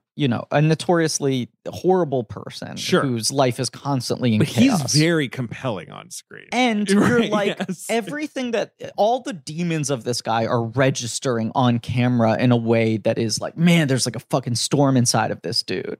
And you watch Daniel Baldwin, you're like, is this guy like doing okay? You don't have the juice of like, man, he's like a wild animal. You're just sort of like, is this guy gonna forget his lines? The secret to Tom Sizemore is every time I see him on screen, knowing full well about his off-screen struggles, you always want that character to turn out That's well. the other thing. You want some goodness to emerge from there. And with Stephen Baldwin, you just don't have the sense that there's anything happening inside of that character. Let me shoot both. the Baldwin challenge at you, Griffin. Okay.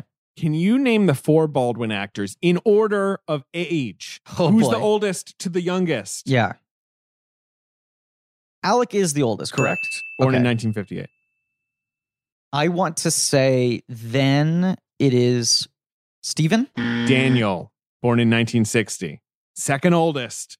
Number 2. That's why when Alec didn't get it, or couldn't do it, he was like, by the laws of the Baldwin Brotherhood, I must pass the chain of succession. He gets first right of refusal. Then Stephen, then it's Billy. Then Billy, 63. Stephen's the baby. This is the 66. thing. Stephen reads as the baby, which is why I thought he's deceptively older. He is the youngest of the Baldwin brothers. But of course he's the baby. I was overthinking it. To reference The Sopranos, Griffin, you do not know yet, possibly. The show but I'm you know. currently on season 2 of. But there is a later season arc in which a movie is made, and he is in the movie. And Daniel. Okay. And the sort of joke being like, it's the kind of direct-to-video movie that he would be in. It's he's well cast. Sure. There's a line, I think, where Tony says, like, he's a tough motherfucker. And I always thought, if I was Daniel Baldwin, I would... I would take that home with me. That's good. It's Tony a really thinks I'm thankless. I mean, he's on the best show that had been made. But at he's that time, playing someone where it's you're a thankless role. They only got Daniel Baldwin. They had to do him a solid to like really make it worth his while. Exactly. To show him some love. Yeah. So he's in the film. He plays Tony Montoya. Can you imagine? Right-hand man. Can you imagine if fucking Alec Baldwin was in this movie? It would be better. I would love like maybe even 5 years younger Alec Baldwin. I'm trying to think, where's Alec Baldwin or in 98? 5 years older. He's in a weird spot at this exact moment, but you still have to imagine he's a big Carpenter fan. He always wanted to work with Carpenter. He like actively sought out this movie. And then it was scheduling problem with something else, right? Like he had to probably drop out The pretty Edge, because like that was one of those movies that kind of took up too, because that's 97. Like Bart the Bear does not adjust his schedule for anyone. Exactly. He had just been in Ghosts of Mississippi with James Woods too, so they're a double act. This movie, like 2 weeks before it's about to start filming, is suddenly like your budget is a third of what you thought it was, and the Baldwin you have is a third of what you thought it was. Alec, we're replacing Alec with another Baldwin. All right, I'll take Billy. It's not Billy. Steven, I can rewrite it. I can take a pass at the screenplay. Is it one of the Baldwins that has that hair? Yes, fine. Shit. Yeah, Alec, he's in Mercury Rising this year, which I think he's the sort of second lead in. Is he the villain in that? He's sort of the Colin Farrell to the Minority Report. Right. It would be better with Alec Baldwin. I think it was say that everyone in this movie is, everyone else is pretty good. Cheryl Lee is well cast. Yes. I mean, not the greatest role. The problem regarding cast of this movie is not the caliber of the actors they got, but how poorly they use some of the great actors. I was going to say, I think the problem is you would Dana rather Baldwin. that someone like Mark Boone Jr. stays around for the rest of the running time rather than the rest of the movie being hinged on Daniel Baldwin. Right. And Tim Gunny. I mean, I don't want to be mean about that guy either. Sure. He's Gwynny, however you say his name. Carrie Hiroyuki Tagawa. Well, he rules. Yes. What a good What a face. Yeah. And he Presence. disappears. Yeah. But Tim Gunny, he's okay. It's just all of these good people being sort of misused or underused makes every time they cut back to Montoya a little more irksome because you're just like, I'm not really interested in this guy. For me, I don't know. That I'm only interested in him so far as I'm trying to figure out to what degree he should be put in jail. Once his and we'll get there with the plot, but like when his decision is to tie Cheryl Lee nude in bed, butt side up, as if sheets weren't invented until the early 2000s, is a choice. Particularly for two characters who, in their 5 minutes of screen time together, are supposedly in love. Well, and James Woods has that Faustian thing where you're like, this guy's a piece of shit. I don't like anything he's fucking doing on screen, but I can't deny he's compelling. And then when a Daniel Baldwin is playing a guy doing equally unsavory things, you're just like, yeah, I don't want to watch this anymore. Don't put this in front of me. I don't like this. There's no... Yeah, it's also the thing that he's abusive, but then kind of eventually starts to warm up to her. And it's like, just, the typical example of a like abusive relationship. Yes. And it's just, as much as you're like, oh, well, actually, maybe he has a heart. you can't remove yourself from like, he was just, they're treating her like basically she's just like a piece of trash. Yeah. Well, they're turning into vampires. Well, right. She's about to turn into a vampire, therefore she's dead. Right. But also she is still alive and technically. pleading for, and they're dragging her around some on the humanity. Street. Yeah. Yeah. It's all true. I mean, smacking her around and shit. I think they're sort of, and this does not play in a way that registers as humane at all, but I think they're sort of going for this idea that they've been hunting vampires for so long, and James Woods' character himself has seen such grisly things in his own family that they've sort of lost any sort of compassion for other people. And in the way that is channeled in this late 90s affect, it becomes that they are basically the most misogynistic people alive. As much as this movie is not postmodern, it does have that like post-Tarantino cynicism to it. I must read this quote from Cheryl Lee about preparing to play this character. I would like to meet someone now who thinks they're a vampire. In researching for this film, there was a lot of comical stuff about them. I need the serious stuff. But yeah, it's kind of freaky to go, yeah, I'd like to meet a vampire. So Cheryl Lee, I don't think she succeeded. No. But probably made a phone call and was like, do you know anyone who like is like, I am a vampire? I'd love to talk to them. I have met people who identify as vampires. I'm surprised it was that hard to find. Maybe the 90s were just a harder time. Well, no internet or nascent internet. Who have you met who identifies as a vampire? Do you know how many fucking comic conventions I've gone to in my life? And they're like, hello, my name is... Vlad. Right, you meet and people I am a vampire. Where you're like, oh, like nice teeth, and they're like, yeah, I hired a dental surgeon. Like people who are just like pot committed to and the yet thing. They still went to a Comic-Con convention during the day. Wow, That's a good point. Did they have a black staff? Look, I cannot conjure a specific memory. I definitely you don't want to cross in the various fucking nerdy was spheres. one of them Wesley Snipes? Because that would explain why they were able to go out in the sun. I mean, everyone just wants to be the daywalker in these movies. It's always the plot. What if I could be Wesley Snipes? He's the only one who can walk both worlds. Yeah. He can't. Well, and it's worth noting, of course, Blade comes out the same, pretty much around when this movie comes out, which doesn't help this movie. This movie actually got delayed I was thinking about that Blade. A lot. Yeah. Blade really just goes like, and this is the vampire movie that everyone wants to see in 1998. That's the thing. I think John Carpenter's like, yeah, I'm going to give you a gritty Western where the vampires are just kind of like trash creatures. And Blade's like, we're going to give you like a fucking MTV movie where Blade's got a cool sword and the vampires go to clubs and shit. And people are like, one ticket, Not please. only that, it's the movie that casts like the fucking storm of just like everything's going to superheroes.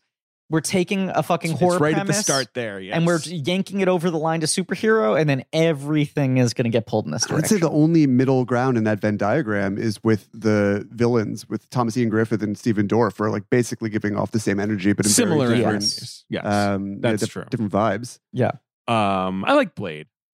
I do too. As a man, fucking rules. Yes, we talked because you rewatched them fairly recently, I did. right? The trilogy. We could do them. You know who would have? It's just that we are always dancing around. We'll do Del Who would Toro have at some fucking point. ruled in the lead role of this movie is Chris Christopherson. Sure, sure. Why not? Yeah. I mean, I think James Woods rules in it. It's just you're thinking of all these guys who are that energy where it's like they've been around the block. Right. But they used to be hot. Now they're, kind of, whatever, striking. Look, Pesci is the version of this movie I most would have liked to have seen because it just would have been such an interesting object. You just want more Pesci. The advantage of Woods in this is that Woods has such good comic delivery, right? Like Woods has that thing where I'm just like, why am I fucking laughing at this? That I think Pesci was able to pull off as well at his peak where you're just like, this guy's a fucking psychopath. Right. Let's go on fishing. I think he was still fishing when they made this. That was part of the issue. But more like in Scorsese dramas, Pesci's always so funny, and you're like, God damn it, why is this guy fucking winning me over? He's a monster. The thing and obviously the script plays a large part of this, but when you cast James Woods, this becomes a movie about what if the most loathsome person alive was all that stood between us and the apocalypse. Right. Sure. Like that's really what this You're not film is. really rooting for him. You're rooting against the Catholic Church. You're rooting against the church who seem bad and vampires who also seem bad, but it's sort of a dark world out there is the read. It's like this is the guy who we are counting and on. he's kind of the like, I'm the guy who fucking takes care of the things you don't want to think about type guy, right? He's like, I've seen things you wouldn't believe and I'm a piece of shit because it's the lack of romance of it. It's like being a vampire hunter like, sure, you get to have these like orgiastic parties if you do the job right one night that don't always end well. And the local sheriff is just totally chill with it. Yeah. He's fine with it. Yeah, absolutely. But the job is not a romantic one. I mean, you get weapons. And, he's got no love interest. But it's no. There's a little bit of the fucking you were never really here thing of just like this guy's like life is committed to a thing that sucks that he hates that's like draining the joy out of him. He's like a husk of a man who just exists on like cynicism alone. I feel like there's some other movie we've talked about where you have that kind of character. That vibe, yeah. They're definitely where the guy is just all defensive sarcasm because it's just like, well, he's just seen too much shit and he doesn't believe humanity is capable of good anymore. I mean, my favorite line delivery in this entire movie is James Woods at the end to Maximilian Schell saying like, you know, you're a real pile of dog shit, Cardinal, which is just like such an incredible straight shot. And I was just like, fuck. And then he follows it up with like 2 more homophobic slant. Because I'm like a pole smoker and a fudge packer and like the next, like a run-on sentence, but just, you're a real pile of dog shit, Cardinal is such a good thing to have James Woods say. To Maximilian Schell. To like, right, like this August actor. The heel, the reverse heel turn or whatever that the character takes in this movie where he just hazes the new Padre to hell and back for the better part of an hour. And then as soon as you're all right. He's like, you're a pretty good kid. Here's a buck. Go get yourself some bubble gum. There is not a line of dialogue in this movie. There is no scene where 2 men are speaking to each other or a man is speaking to anyone else where they are not measuring dicks. The scene that epitomizes that I'm gonna say the same iconically for me is when Daniel Baldwin is checking into the hotel.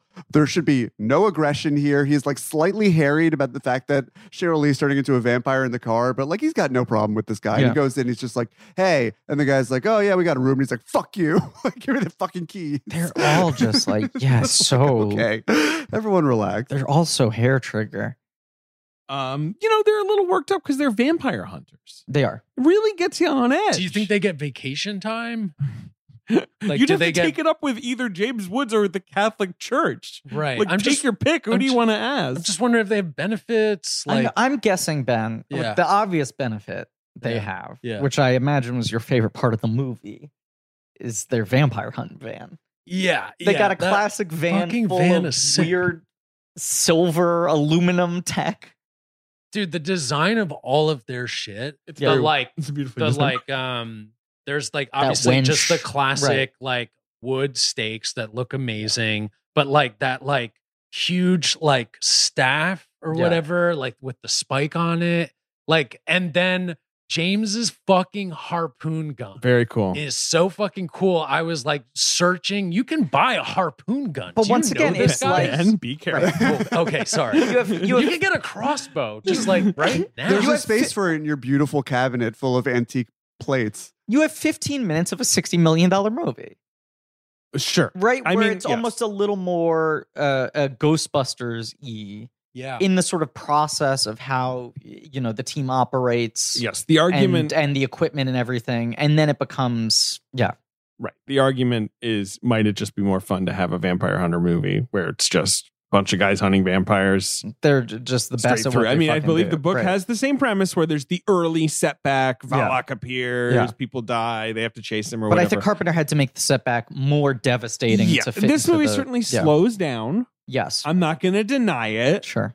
But also, anytime the vampires are in sunlight, it's like, and then they explode.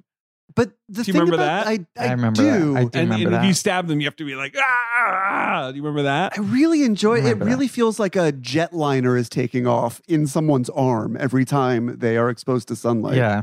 Which is a great look. It's and a great look. If you could incorporate that into like day-to-day fashion, we're just plumes of little cones of fire. Of fire? At all times, yeah. It was an effect they worked hard on. They were like, we want the combustion to be unique looking. If anyone can do it, I'm sure it's you. I think I could come up with something there. Yeah. Right. Workshop that for later. Okay. But this is a movie, when you look at the budget that they ran with, the $20 million, I have to say, I'm like, where is it?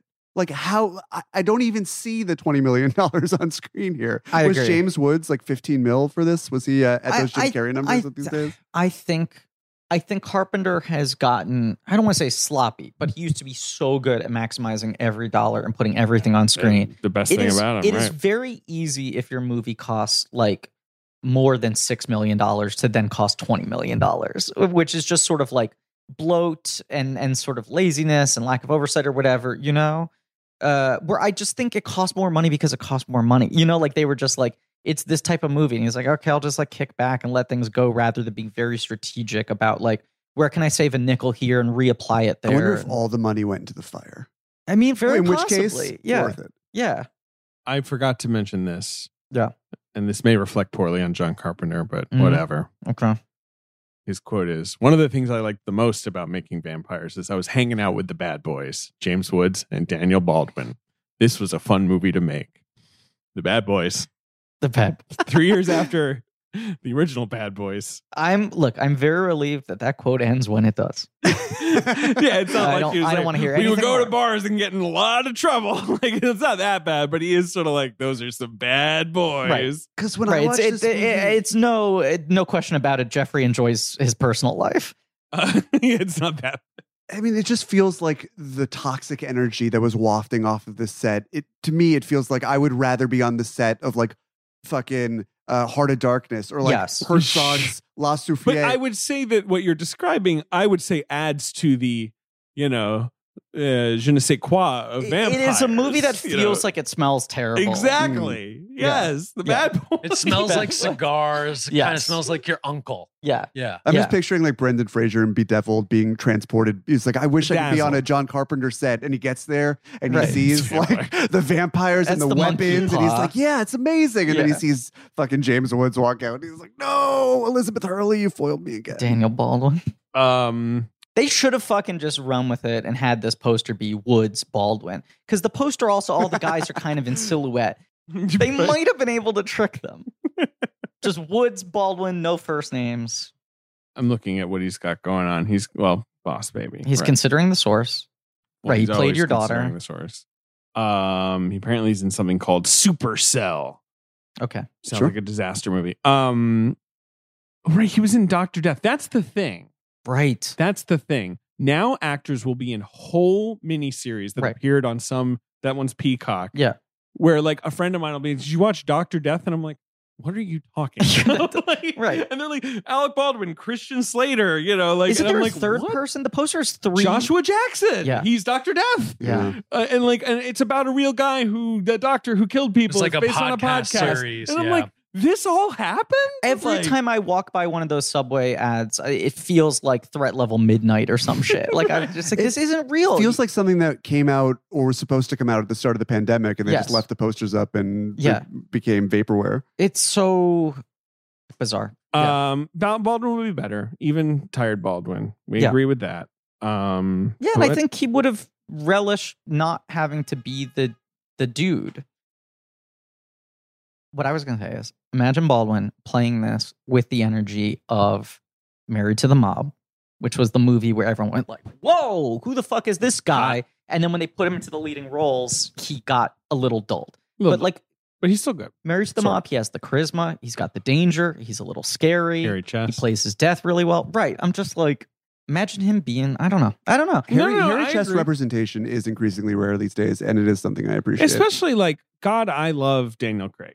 I think he's great. I've been so happy to see him play James Bond. He's smooth like a fucking shark. Yeah. And then you throw on Tomorrow Never Dies, and there's a forest on Pierce's chest. What we need, a beautiful forest, is for the next James Bond to be Dan Hedaya.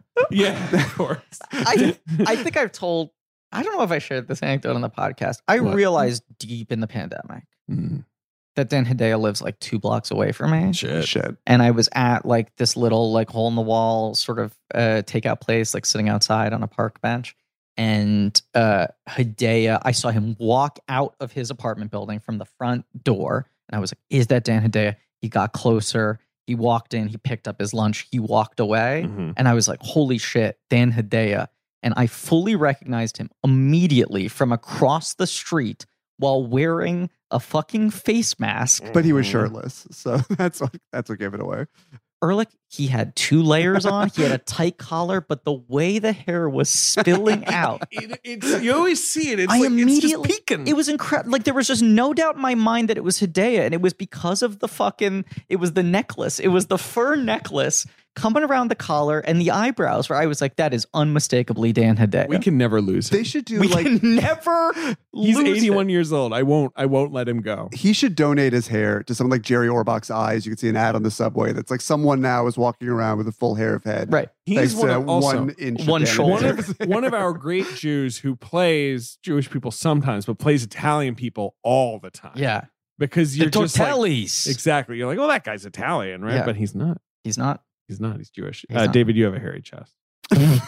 A wonderfully hairy Wait, chest. Add it to the blank check wiki, please. Absolutely. You told me the other Boy. day what your son likes to call your arms. Oh, yes. What does he call your arms? Yes. So we read Pat the Bunny, Great book. which is it's a phenomenal book. And there's a page in Pat the Bunny that makes me laugh every single time that my almost 2-year-old son obviously doesn't understand, where it says like, it asks the child to touch daddy's scratchy face. And if you say to Asa, touch daddy's scratchy face, he will stop whatever he's doing and like run his fingers across my face. Right. And, you can say, it's like a fucking nail file, Yeah. right? Like the texture in the book It is. itself. Yes, which it is is, how yes. my face feels for half of every week, much to my wife's great chagrin. And then you can say, touch daddy's scratchy arms. He and calls he it will, daddy's scratchy arms. He will rub his I arms. just found that really, very daddy cute. scratchy anything. Although my arms are more fluffy than scratchy. You got fluffy I would arms. say. I They're just very like good. calling it daddy's scratchy arms. Damn right. Daddy That could be the scratchy name of a He's, fucking hipster bar. Ace is so. I watched the video of him declining to hug you and That's taking the one you keys. gravitate It's to? so funny. Just for Schadenfreude. Keys, and you're like, "Can I get a hug?" And he goes, "No." And give him the He only keys. wants the keys. Yeah. Kids, man, gotta love them. He's- Something that Yeah, I agree. Jack Crow never got the chance to have. Is that the character from Vampires? What a great name, Sure is. Jack Crow It's is. James in quotes Jack. Apparently, it's Well, John. Actually, Whatever. And Team Crow? James Woods. Isn't that James they Woods, call right. themselves Team Crow? I mean, pretty cool name for a team. Yeah, pretty You cool ask name me, for a team. for a vampire hunting team. Yeah, pretty cool. We're not going to go into the plot of this movie. I don't. I mean, Here's the plot of the movie. They hunt vampires. The fucking Catholic Church is like, this vampire is really bad. Then It's they the original vampire. realized they didn't find like, The OG? what do they call it? The grandfather of the group or whatever. A master. I The believe. master. Yes. So they go on this larger mission, but the master kills like fucking most of his men. Balak. And they assign him this junior priest who tells him Timothy. that the problem is that he's got a cross.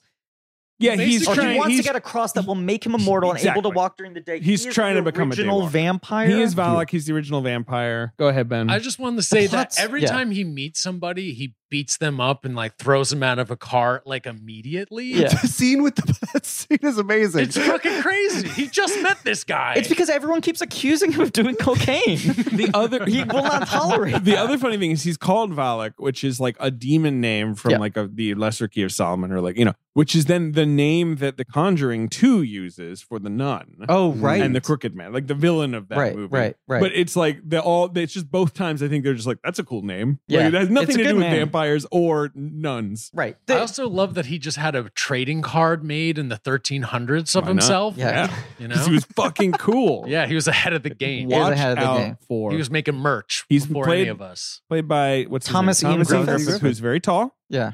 and fairly imposing. Is that not the same name as the kid from? Thomas Ian Nichols. There you go. Thomas Okay. Ian I Nichols was is getting the them rookie of confused. the year, Right. correct? He was our rookie Pitcher's of the year. He was a got kid in King Arthur's a court, and then he, of course, is butt. the most compelling character in the American Pie saga. I can't tell you how many times I deliberately broke my arm as a 12-year-old, just hoping that I would Get magically rookie of the year become an powers. all-star Yeah. pitcher. Wait, in American Pie, is he with Tara Reid? Yes. Correct.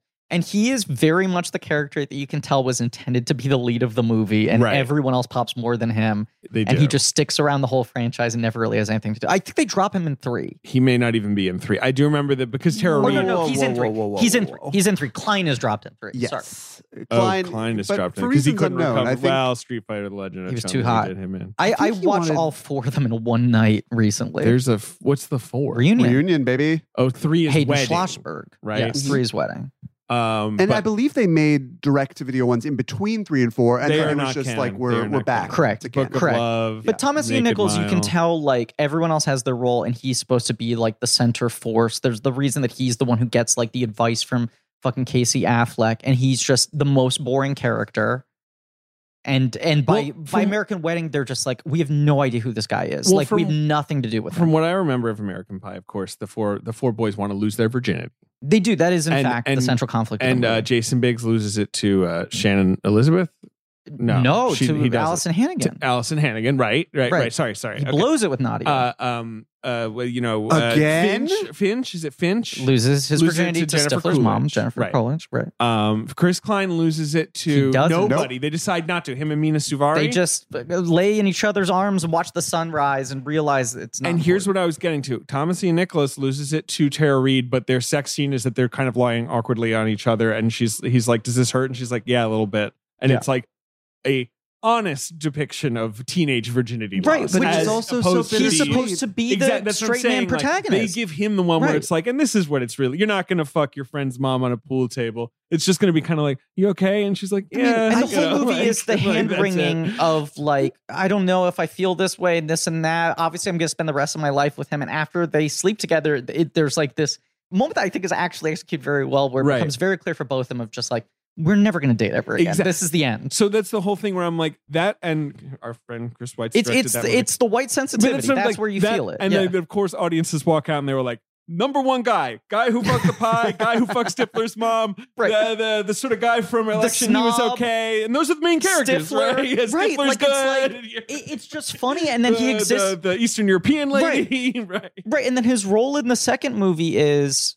It's that he and Tara Reid's dating someone else now, and he's just that they still like each other or something. Well, it's they're broken up. It's the follow through of you are what's way too hot and advanced for me. Yes, and now we're going to see the real world implications of that when you come back to this party with your college funny boyfriend. That he just becomes less and less centralized in each movie. Who's the one? Sherman, the Shermanator. He sleeps with Nadia. I watched all 4 of them in one night fucking 5 months ago when my gallbladder was exploding. Shermanator was an icon. The same actor stole the gumball machine at the end of Can't Hardly Wait.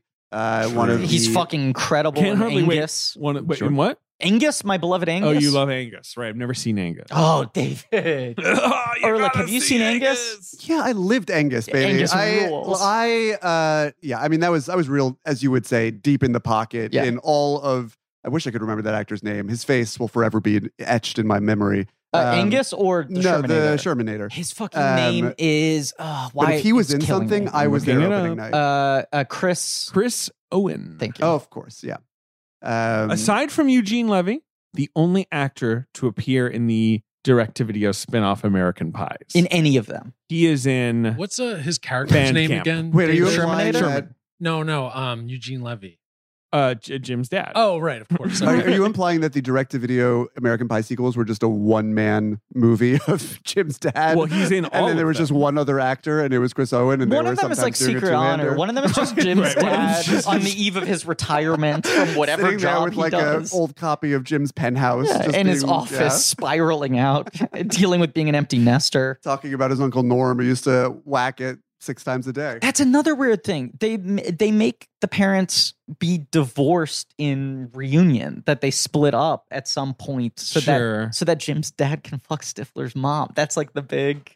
Was his mom? It's Jane like Kasmerick, or am I making Kong that versus up? Godzilla. I think that's right. It's Jane Kasmerick. No. I want to say it's Molly Cheek from It's Gary Shandling Show. Jane Kasmerick is the mom in Pleasantville. Yes. Let's see. Jim's mom is played by Molly Cheek. Thank you. Go for what did you say? It's Gary Shandling Show. It's Gary Shandling Show. And then Harry and the Hendersons. Yeah, good pull, Griff. Now, that's why you get that Schmodown's money. I watched that whole thing the other day, by the way, and I never had a doubt in my mind.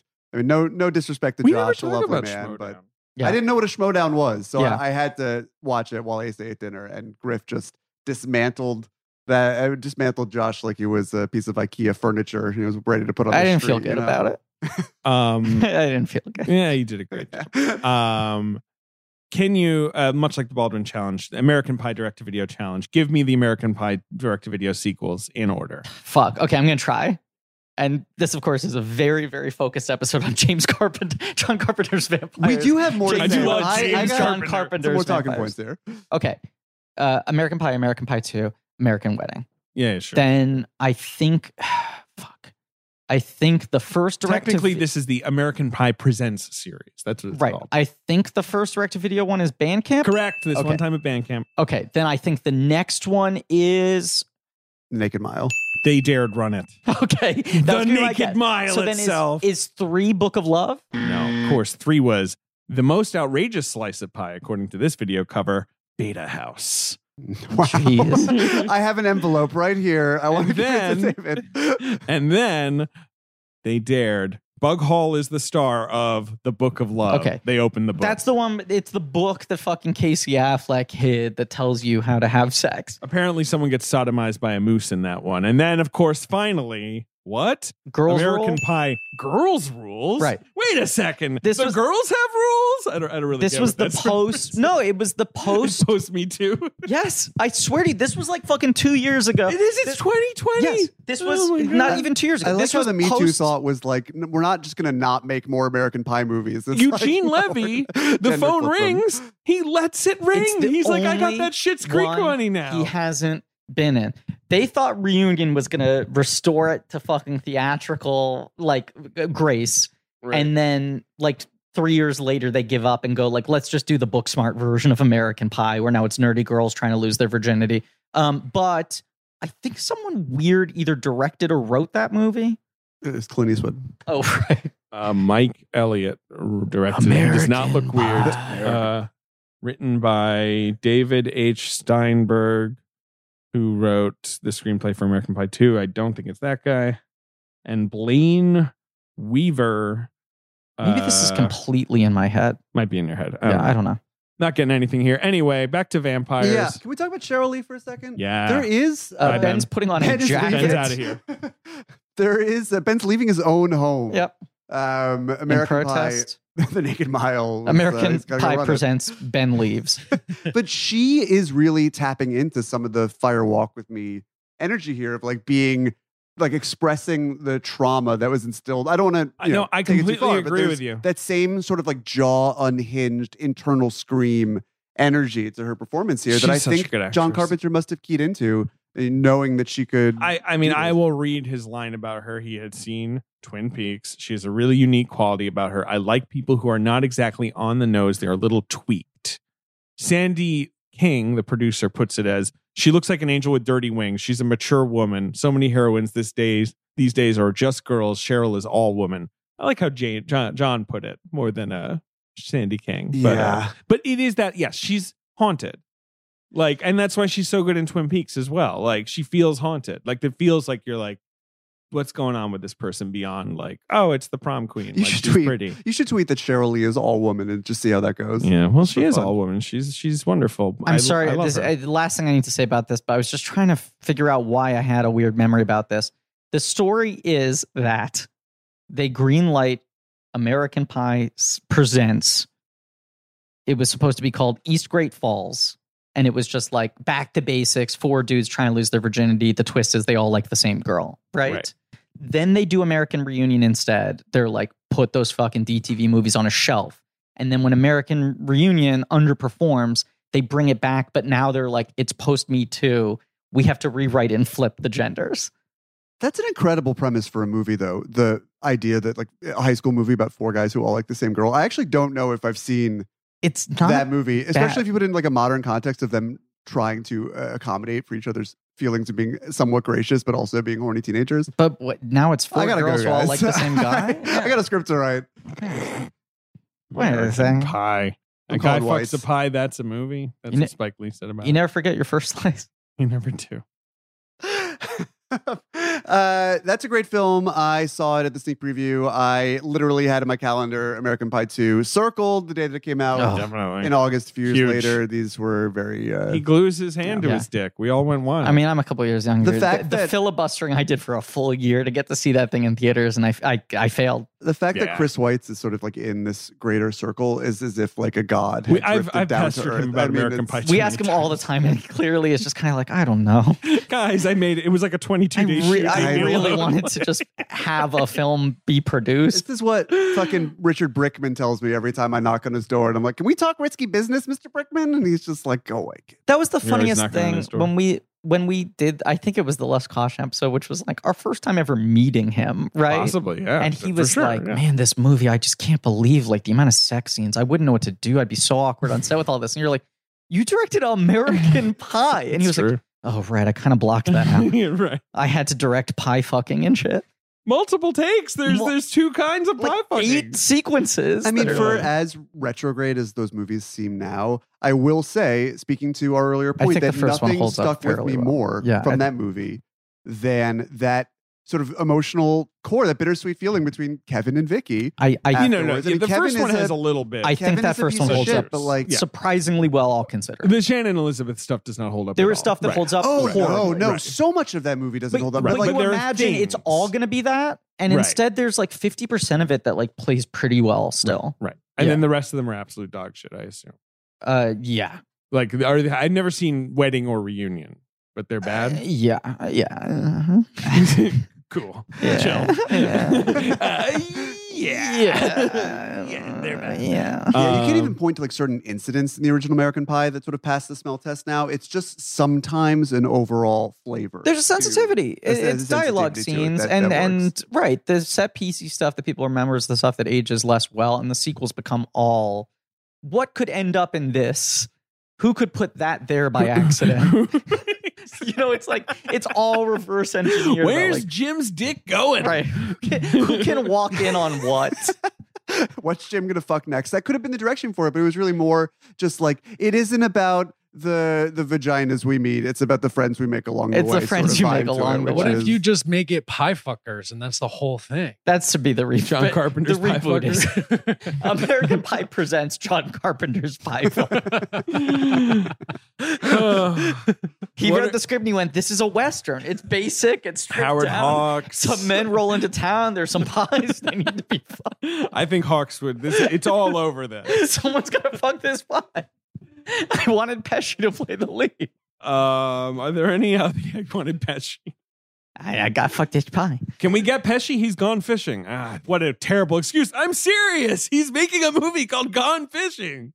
It was written by J.J. Abrams. He couldn't turn it down. Yes, go ahead. What? No, I'm just thinking back to John Carpenter's Vampires. Mm-hmm. Yeah, any more notes there? We really did cover the bases. Maximilian Schell, we should talk about the final reveal, which I like, which is that what is his title? He's a cardinal. He's a cardinal. Right, of course. He's a pile of dog shit. He is a pile of dog shit as well, of course. He has made a Faustian bargain, a deal with the devil, as he says, with afraid Valak, of dying. Because as he's getting up there in age and death is creeping around the corner, he realizes that the epiphany is not coming, the word of God, the sign, the light. Yes.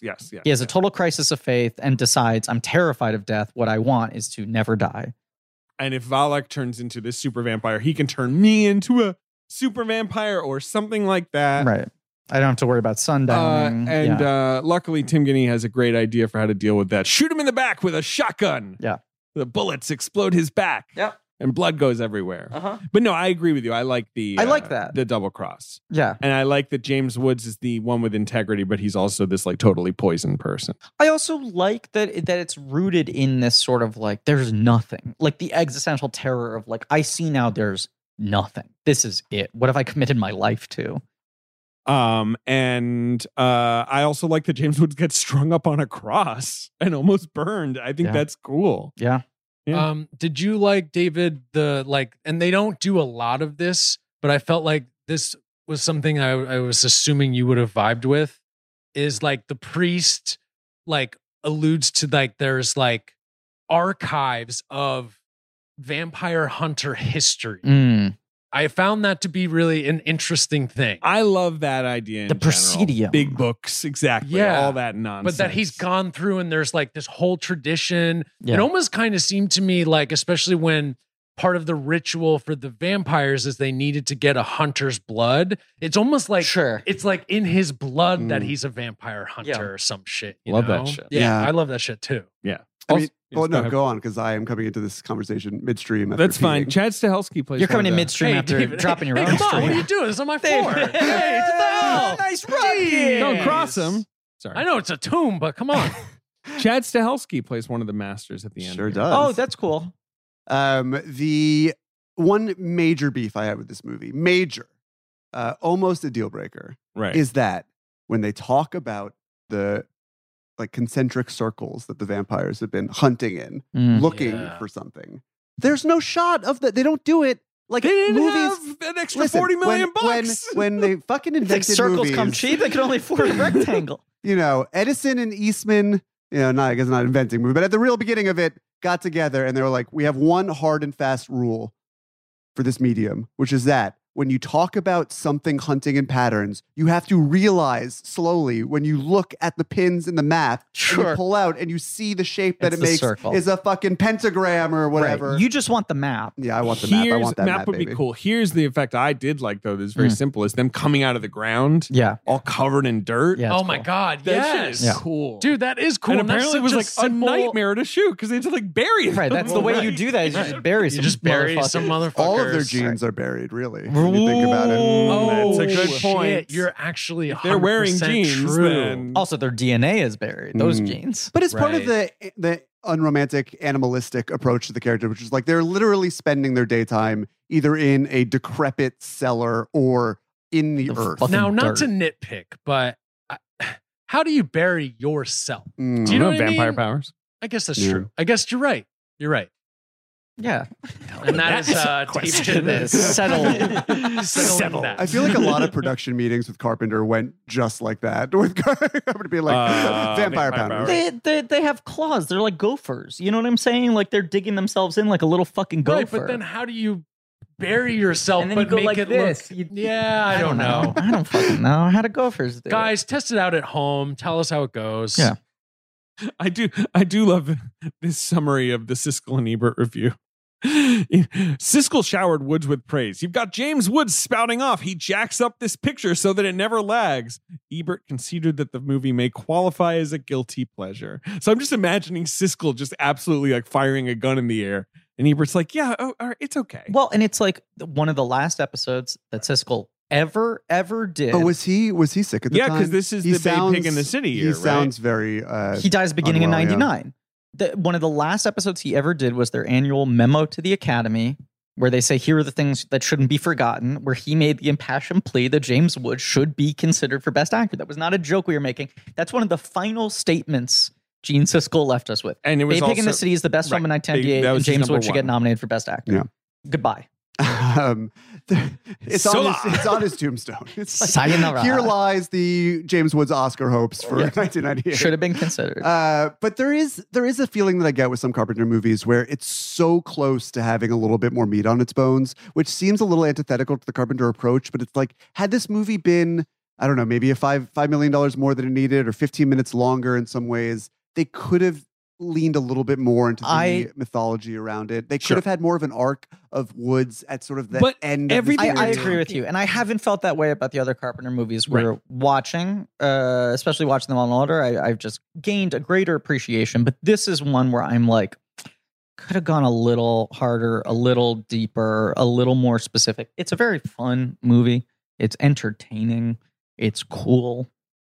There are interesting ideas in it. And it's that Carpenter thing of like, yes, we're sort of like, we'd like it to go deeper, but you do sort of admire the purity of like, you know what, he told a genre story, sure, you know, beginning to end. And there's more goofy fun to this, obviously, than like Village of the Damned or Memoirs. And a lot more energy. Like, a lot more energy. There's energy. As much as the movie feels stuck between having a mythology and really just being very pared down and straightforward, can you imagine a modern film, even if it weren't a part of a larger franchise, having this much mythology that it encapsulates in 5 minutes with Maximilian Schell being like, yeah, there were vampires, you heard about that, and now I'm one of them. I'm going to be one of them now.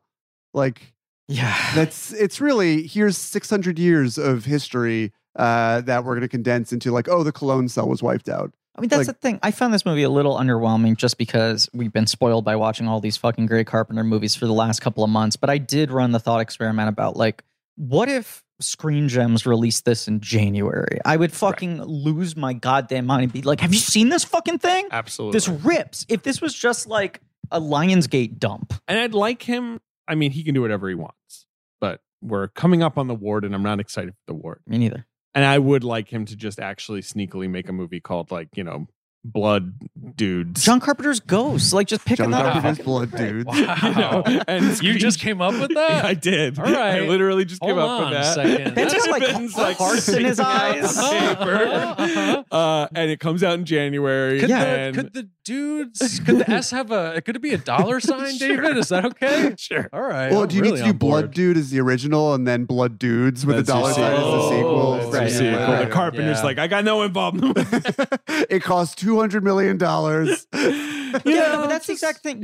You wish they just let him make a little Blumhouse. Just a little fun one. A little Blumhouse and fun release it one. in the winter, and let's all just have modest expectations for it, but let the guy have some fun. I like Halloween Kills more than most people because people really hate that Still haven't movie. seen it. Whereas Yeah. I am very, I think it's a movie with a lot of problems. Mhm.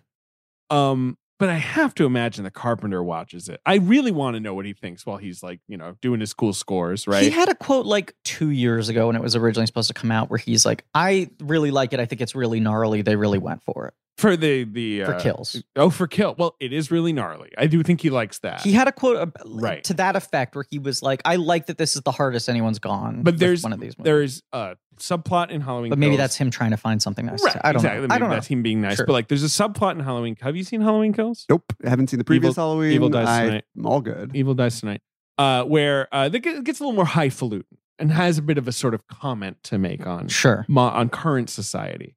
And I just wonder if Carpenter watches that and is like, Yeah. Is the rolling moral his eyes. you shouldn't stab people to death? The moral, there's just a whole thing with a Don't mob. ruin it because I'm going to see Just it. where it has mob some- justice. Yeah, fucking where shit. it's like, Sure. are we the real enemies? And I'm like, Michael Myers is out there gouging people's eyes. Sure, evil. Like, maybe you should form a mob. I will also say I heard that David Gordon Green shot a very different ending, and Blumhouse had to like sit him down and go like, I see what you were trying to do. It's very interesting. It doesn't work.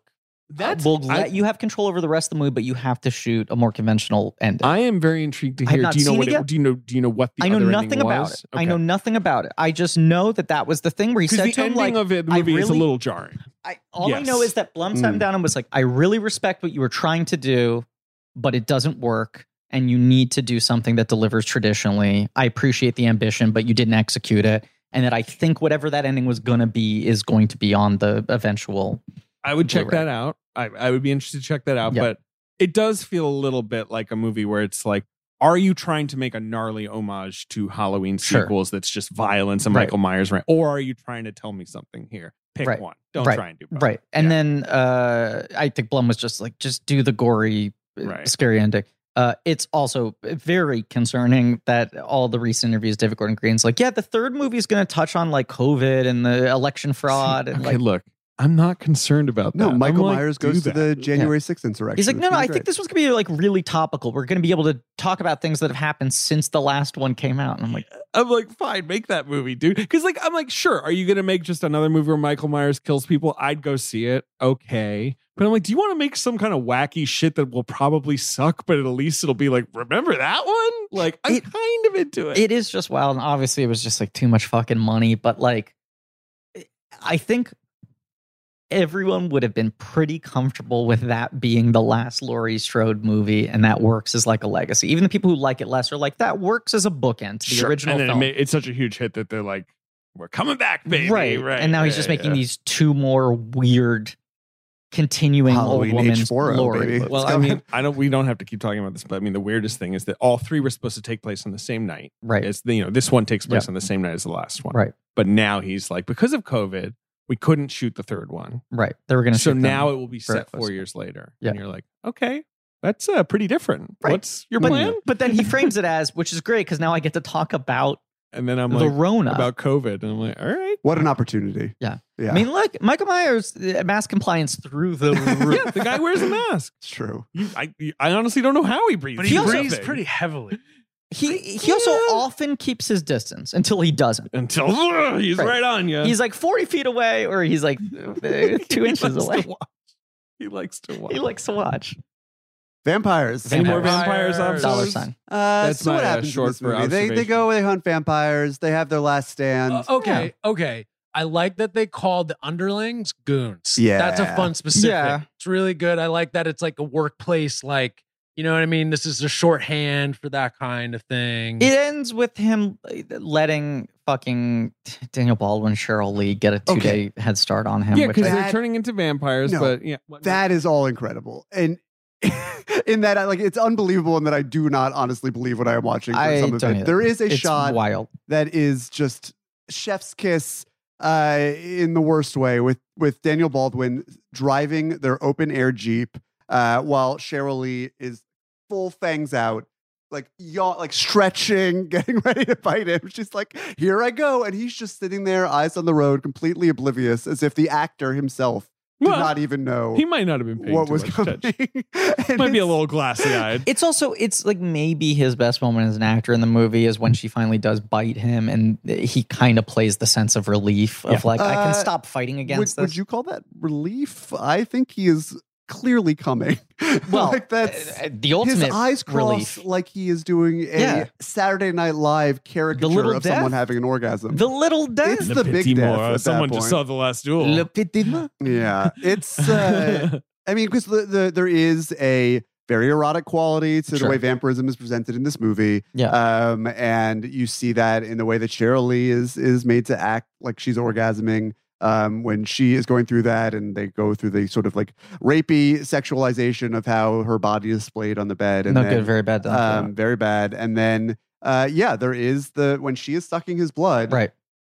You know, he's been edging for years, right?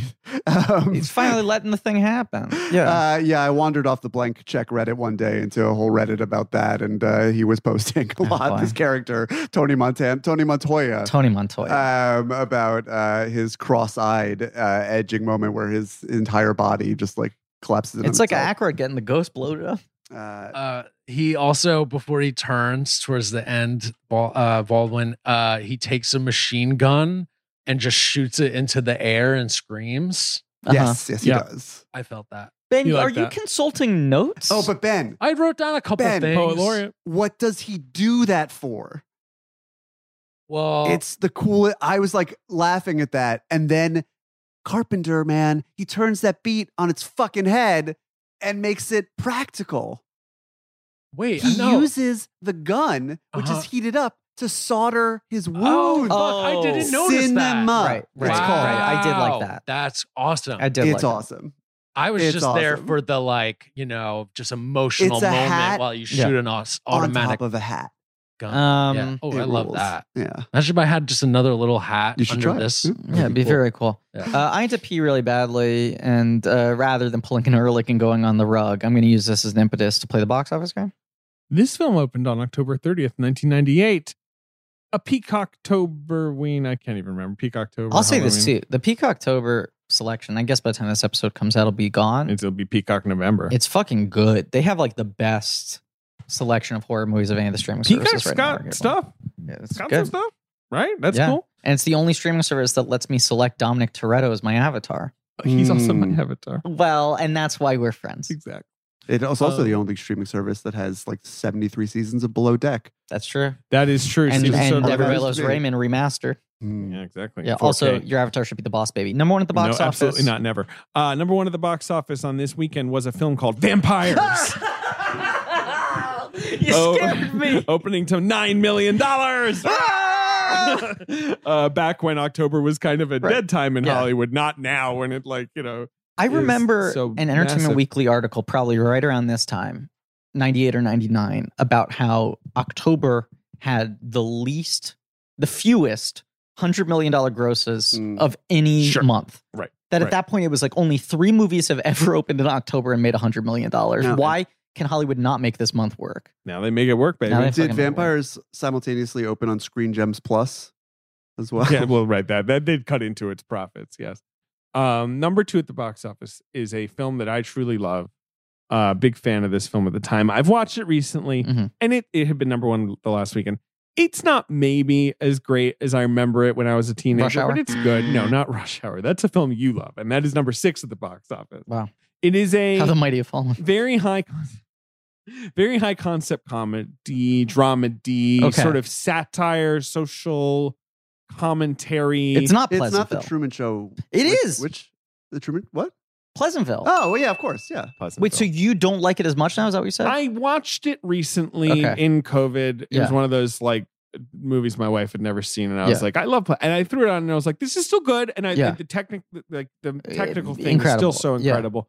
But I was like, it's a little obvious. I think I was it's a mind blower when you're a fucking tween. Yeah, it's really the third act. Like the transition into the hokiness of the whole town turning into color and becoming this broad metaphor for race relations is pretty but the clumsy, JT Walsh scene is so fucking good. Joan Allen Allen is color. incredible in it. Yeah, Joan Allen. Joan Allen and Oscar William for H. that. Macy are both incredible. Tobey Maguire was born for. Yes. Toby and Reese are great. Great use of the Jeffy Boy.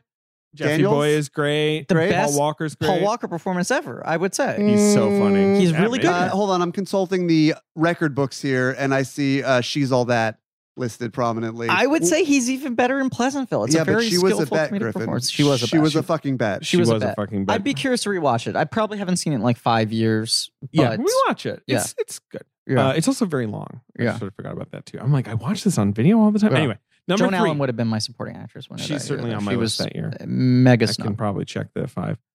Number 3 is another film I saw in theaters and loved and rewatched recently and was like, this is even better than I remember. Whoa. It's by Your Namesake. Griffin Dunn. Oh, it's your fucking favorite goddamn. It's not movie. my favorite. It's not Addicted to Love, which I do. Oh, that's your favorite. It's Practical Magic. It's Practical Magic, which it's so good. So we got Witches and Vampires at the top of the box office. Yes, we do. Season. Practical Magic, Sandy and Nick, Mhm. Aidan Quinn, Goran Visnich. Sure. Oh, a VR fame. Yeah, absolutely. Great movie, holds up. He has Alec Baldwin worthy Dr. hair. He could be a Channing, Baldwin. Diana Oh, Reese. He's a hirsute man. man. He is hard hair. But yes. that head of hair is beautiful. Number 4 at the box office. It's a cartoon starring someone unusual. It's a cartoon. Unusual for them to be starring in a cartoon. Correct. The actor. Yes. You know what Is it is. I do. It is the movie Ants. Well written. It is well written by our dear friend Chris Chris. Ants with a dollar sign. Ants with a dollar sign. Ants with a Z that's sort of Yeah. going like Dreams with a Z. And That's these like another white Pleasantville show. Magic, Ants. These are just movies I was there opening week. Oh, being like, absolutely. brilliant. Wait, have, you, Right. have you asked White's about he did Ants with a Z, and then in American Dreams, it's all about dreams with a Z. But That's did the he song. write American Dreams? American That's a Dreams is Paul. and not But yeah, Chris. but he's still got some intel. That's They are after brothers split after up. all. Please. Sure. Dreams with a Z. It is fascinating though that like Ants was viewed as this big fucking hit, and it's like, oh, it tops out at 80. Like nothing could get over this 100 hump in October.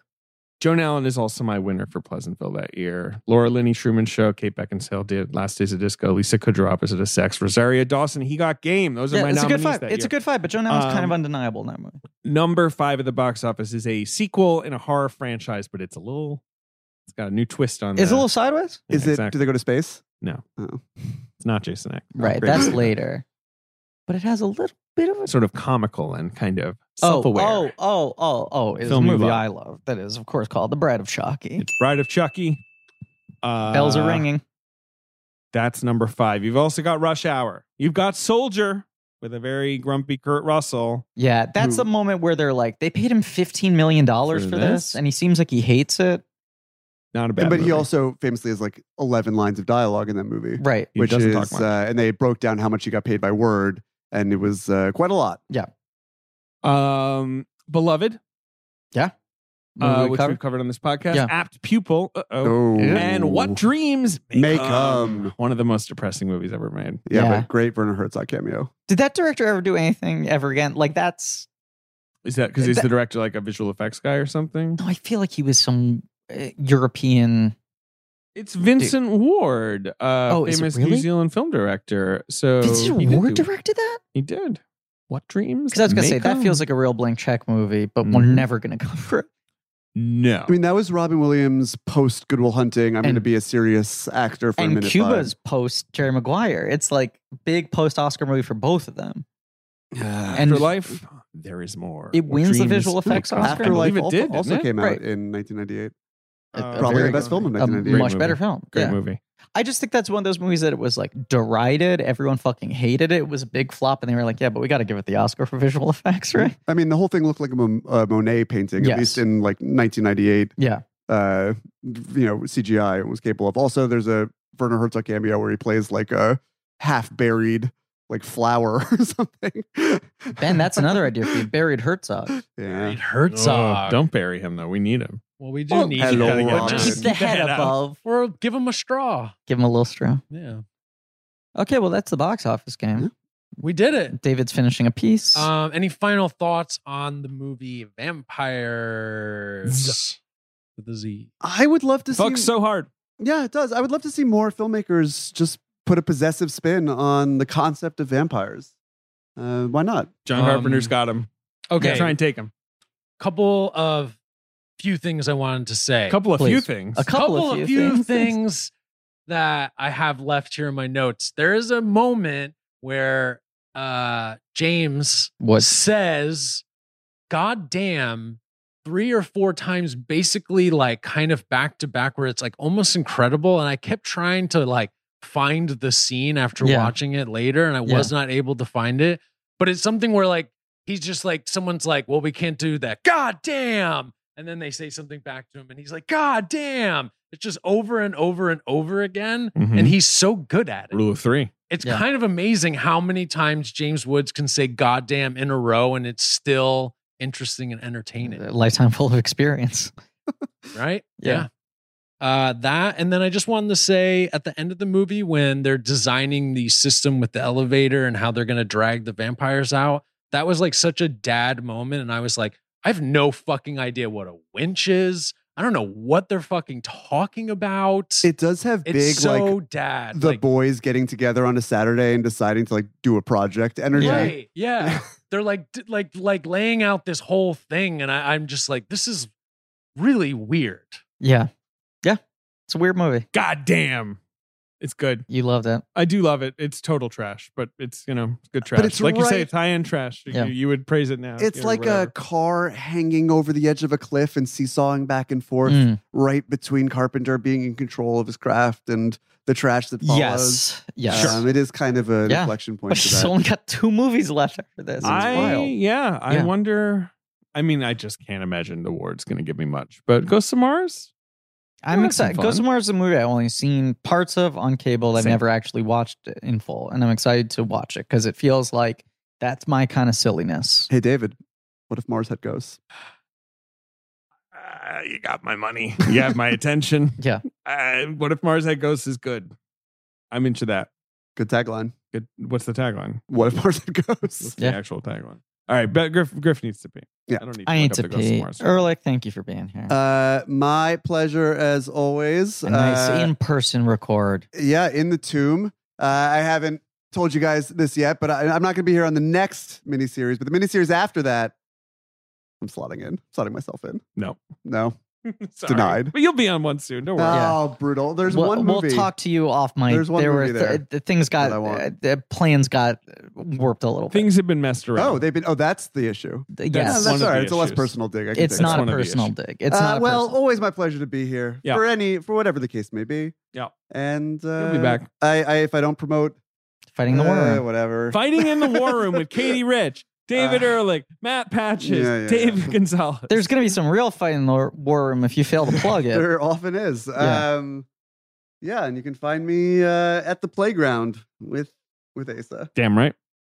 chilling. He's the one screaming about stuff. And Keys. petting Daddy's furry arms and yelling about keys. Scratchy arms. And thank you all for listening. Please remember to rate, review, and subscribe. Thank you to Marie Barty for our social media, AJ McKeon and Alex Barron for our editing, Lane Montgomery and the Great American Novel for our theme song. You can listen to their new album, Extremely Loud, Incredibly Online, wherever albums are found. Joe Bone, Pat Reynolds for our artwork, JJ Birch and Nick Loriano for our research. Every time I'm just so worried I'm going to fuck it up. That run of what's now become 18 names. Yeah. You're going to get there, though. I'm getting there. I'm getting less scared every week. Right. Next week, tune in for Ghosts of Mars. Right. Yep. Who you John got for Carpenter's that? Ghosts of Mars. You'll see. You'll see. Yeah, you'll see. And You got the ghost? You can go to patreon.com/blank check where Santa Claus is coming to town. We actually got Mars. Oh, shit. Rarely gives podcast appearances, Right, but right. it's a big get. Santa Claus is coming to town. We're doing Tim Allen's Santa Claus trilogy on Patreon. We sure are. It's premium. We couldn't do that on main feed. Now, wait, are we... The costs are Wait, too high. You guys have definitely already done if not an entire episode, then at least an episode-long sidebar about the Santa Claus 2. Because much like my watching all 4 American Pies while fighting an exploding gallbladder night, when I was very depressed on Christmas 2020, alone in the pandemic, I watched all 3 Santa Claus movies in a row, waiting for Soul to go up on Disney Plus, and then could not stop talking about how weird they are. Yeah. Elizabeth Mitchell, she was my supporting actress pick that year. She's good in that movie. She is weird. I'm excited to see Elizabeth. Good. I love Elizabeth. That movie. Anyway, yeah, I don't know. That's what the fuck is going on. Go to blanketsarrows.com for some real nerdy shit. And as always, James Woods has never done cocaine in his life.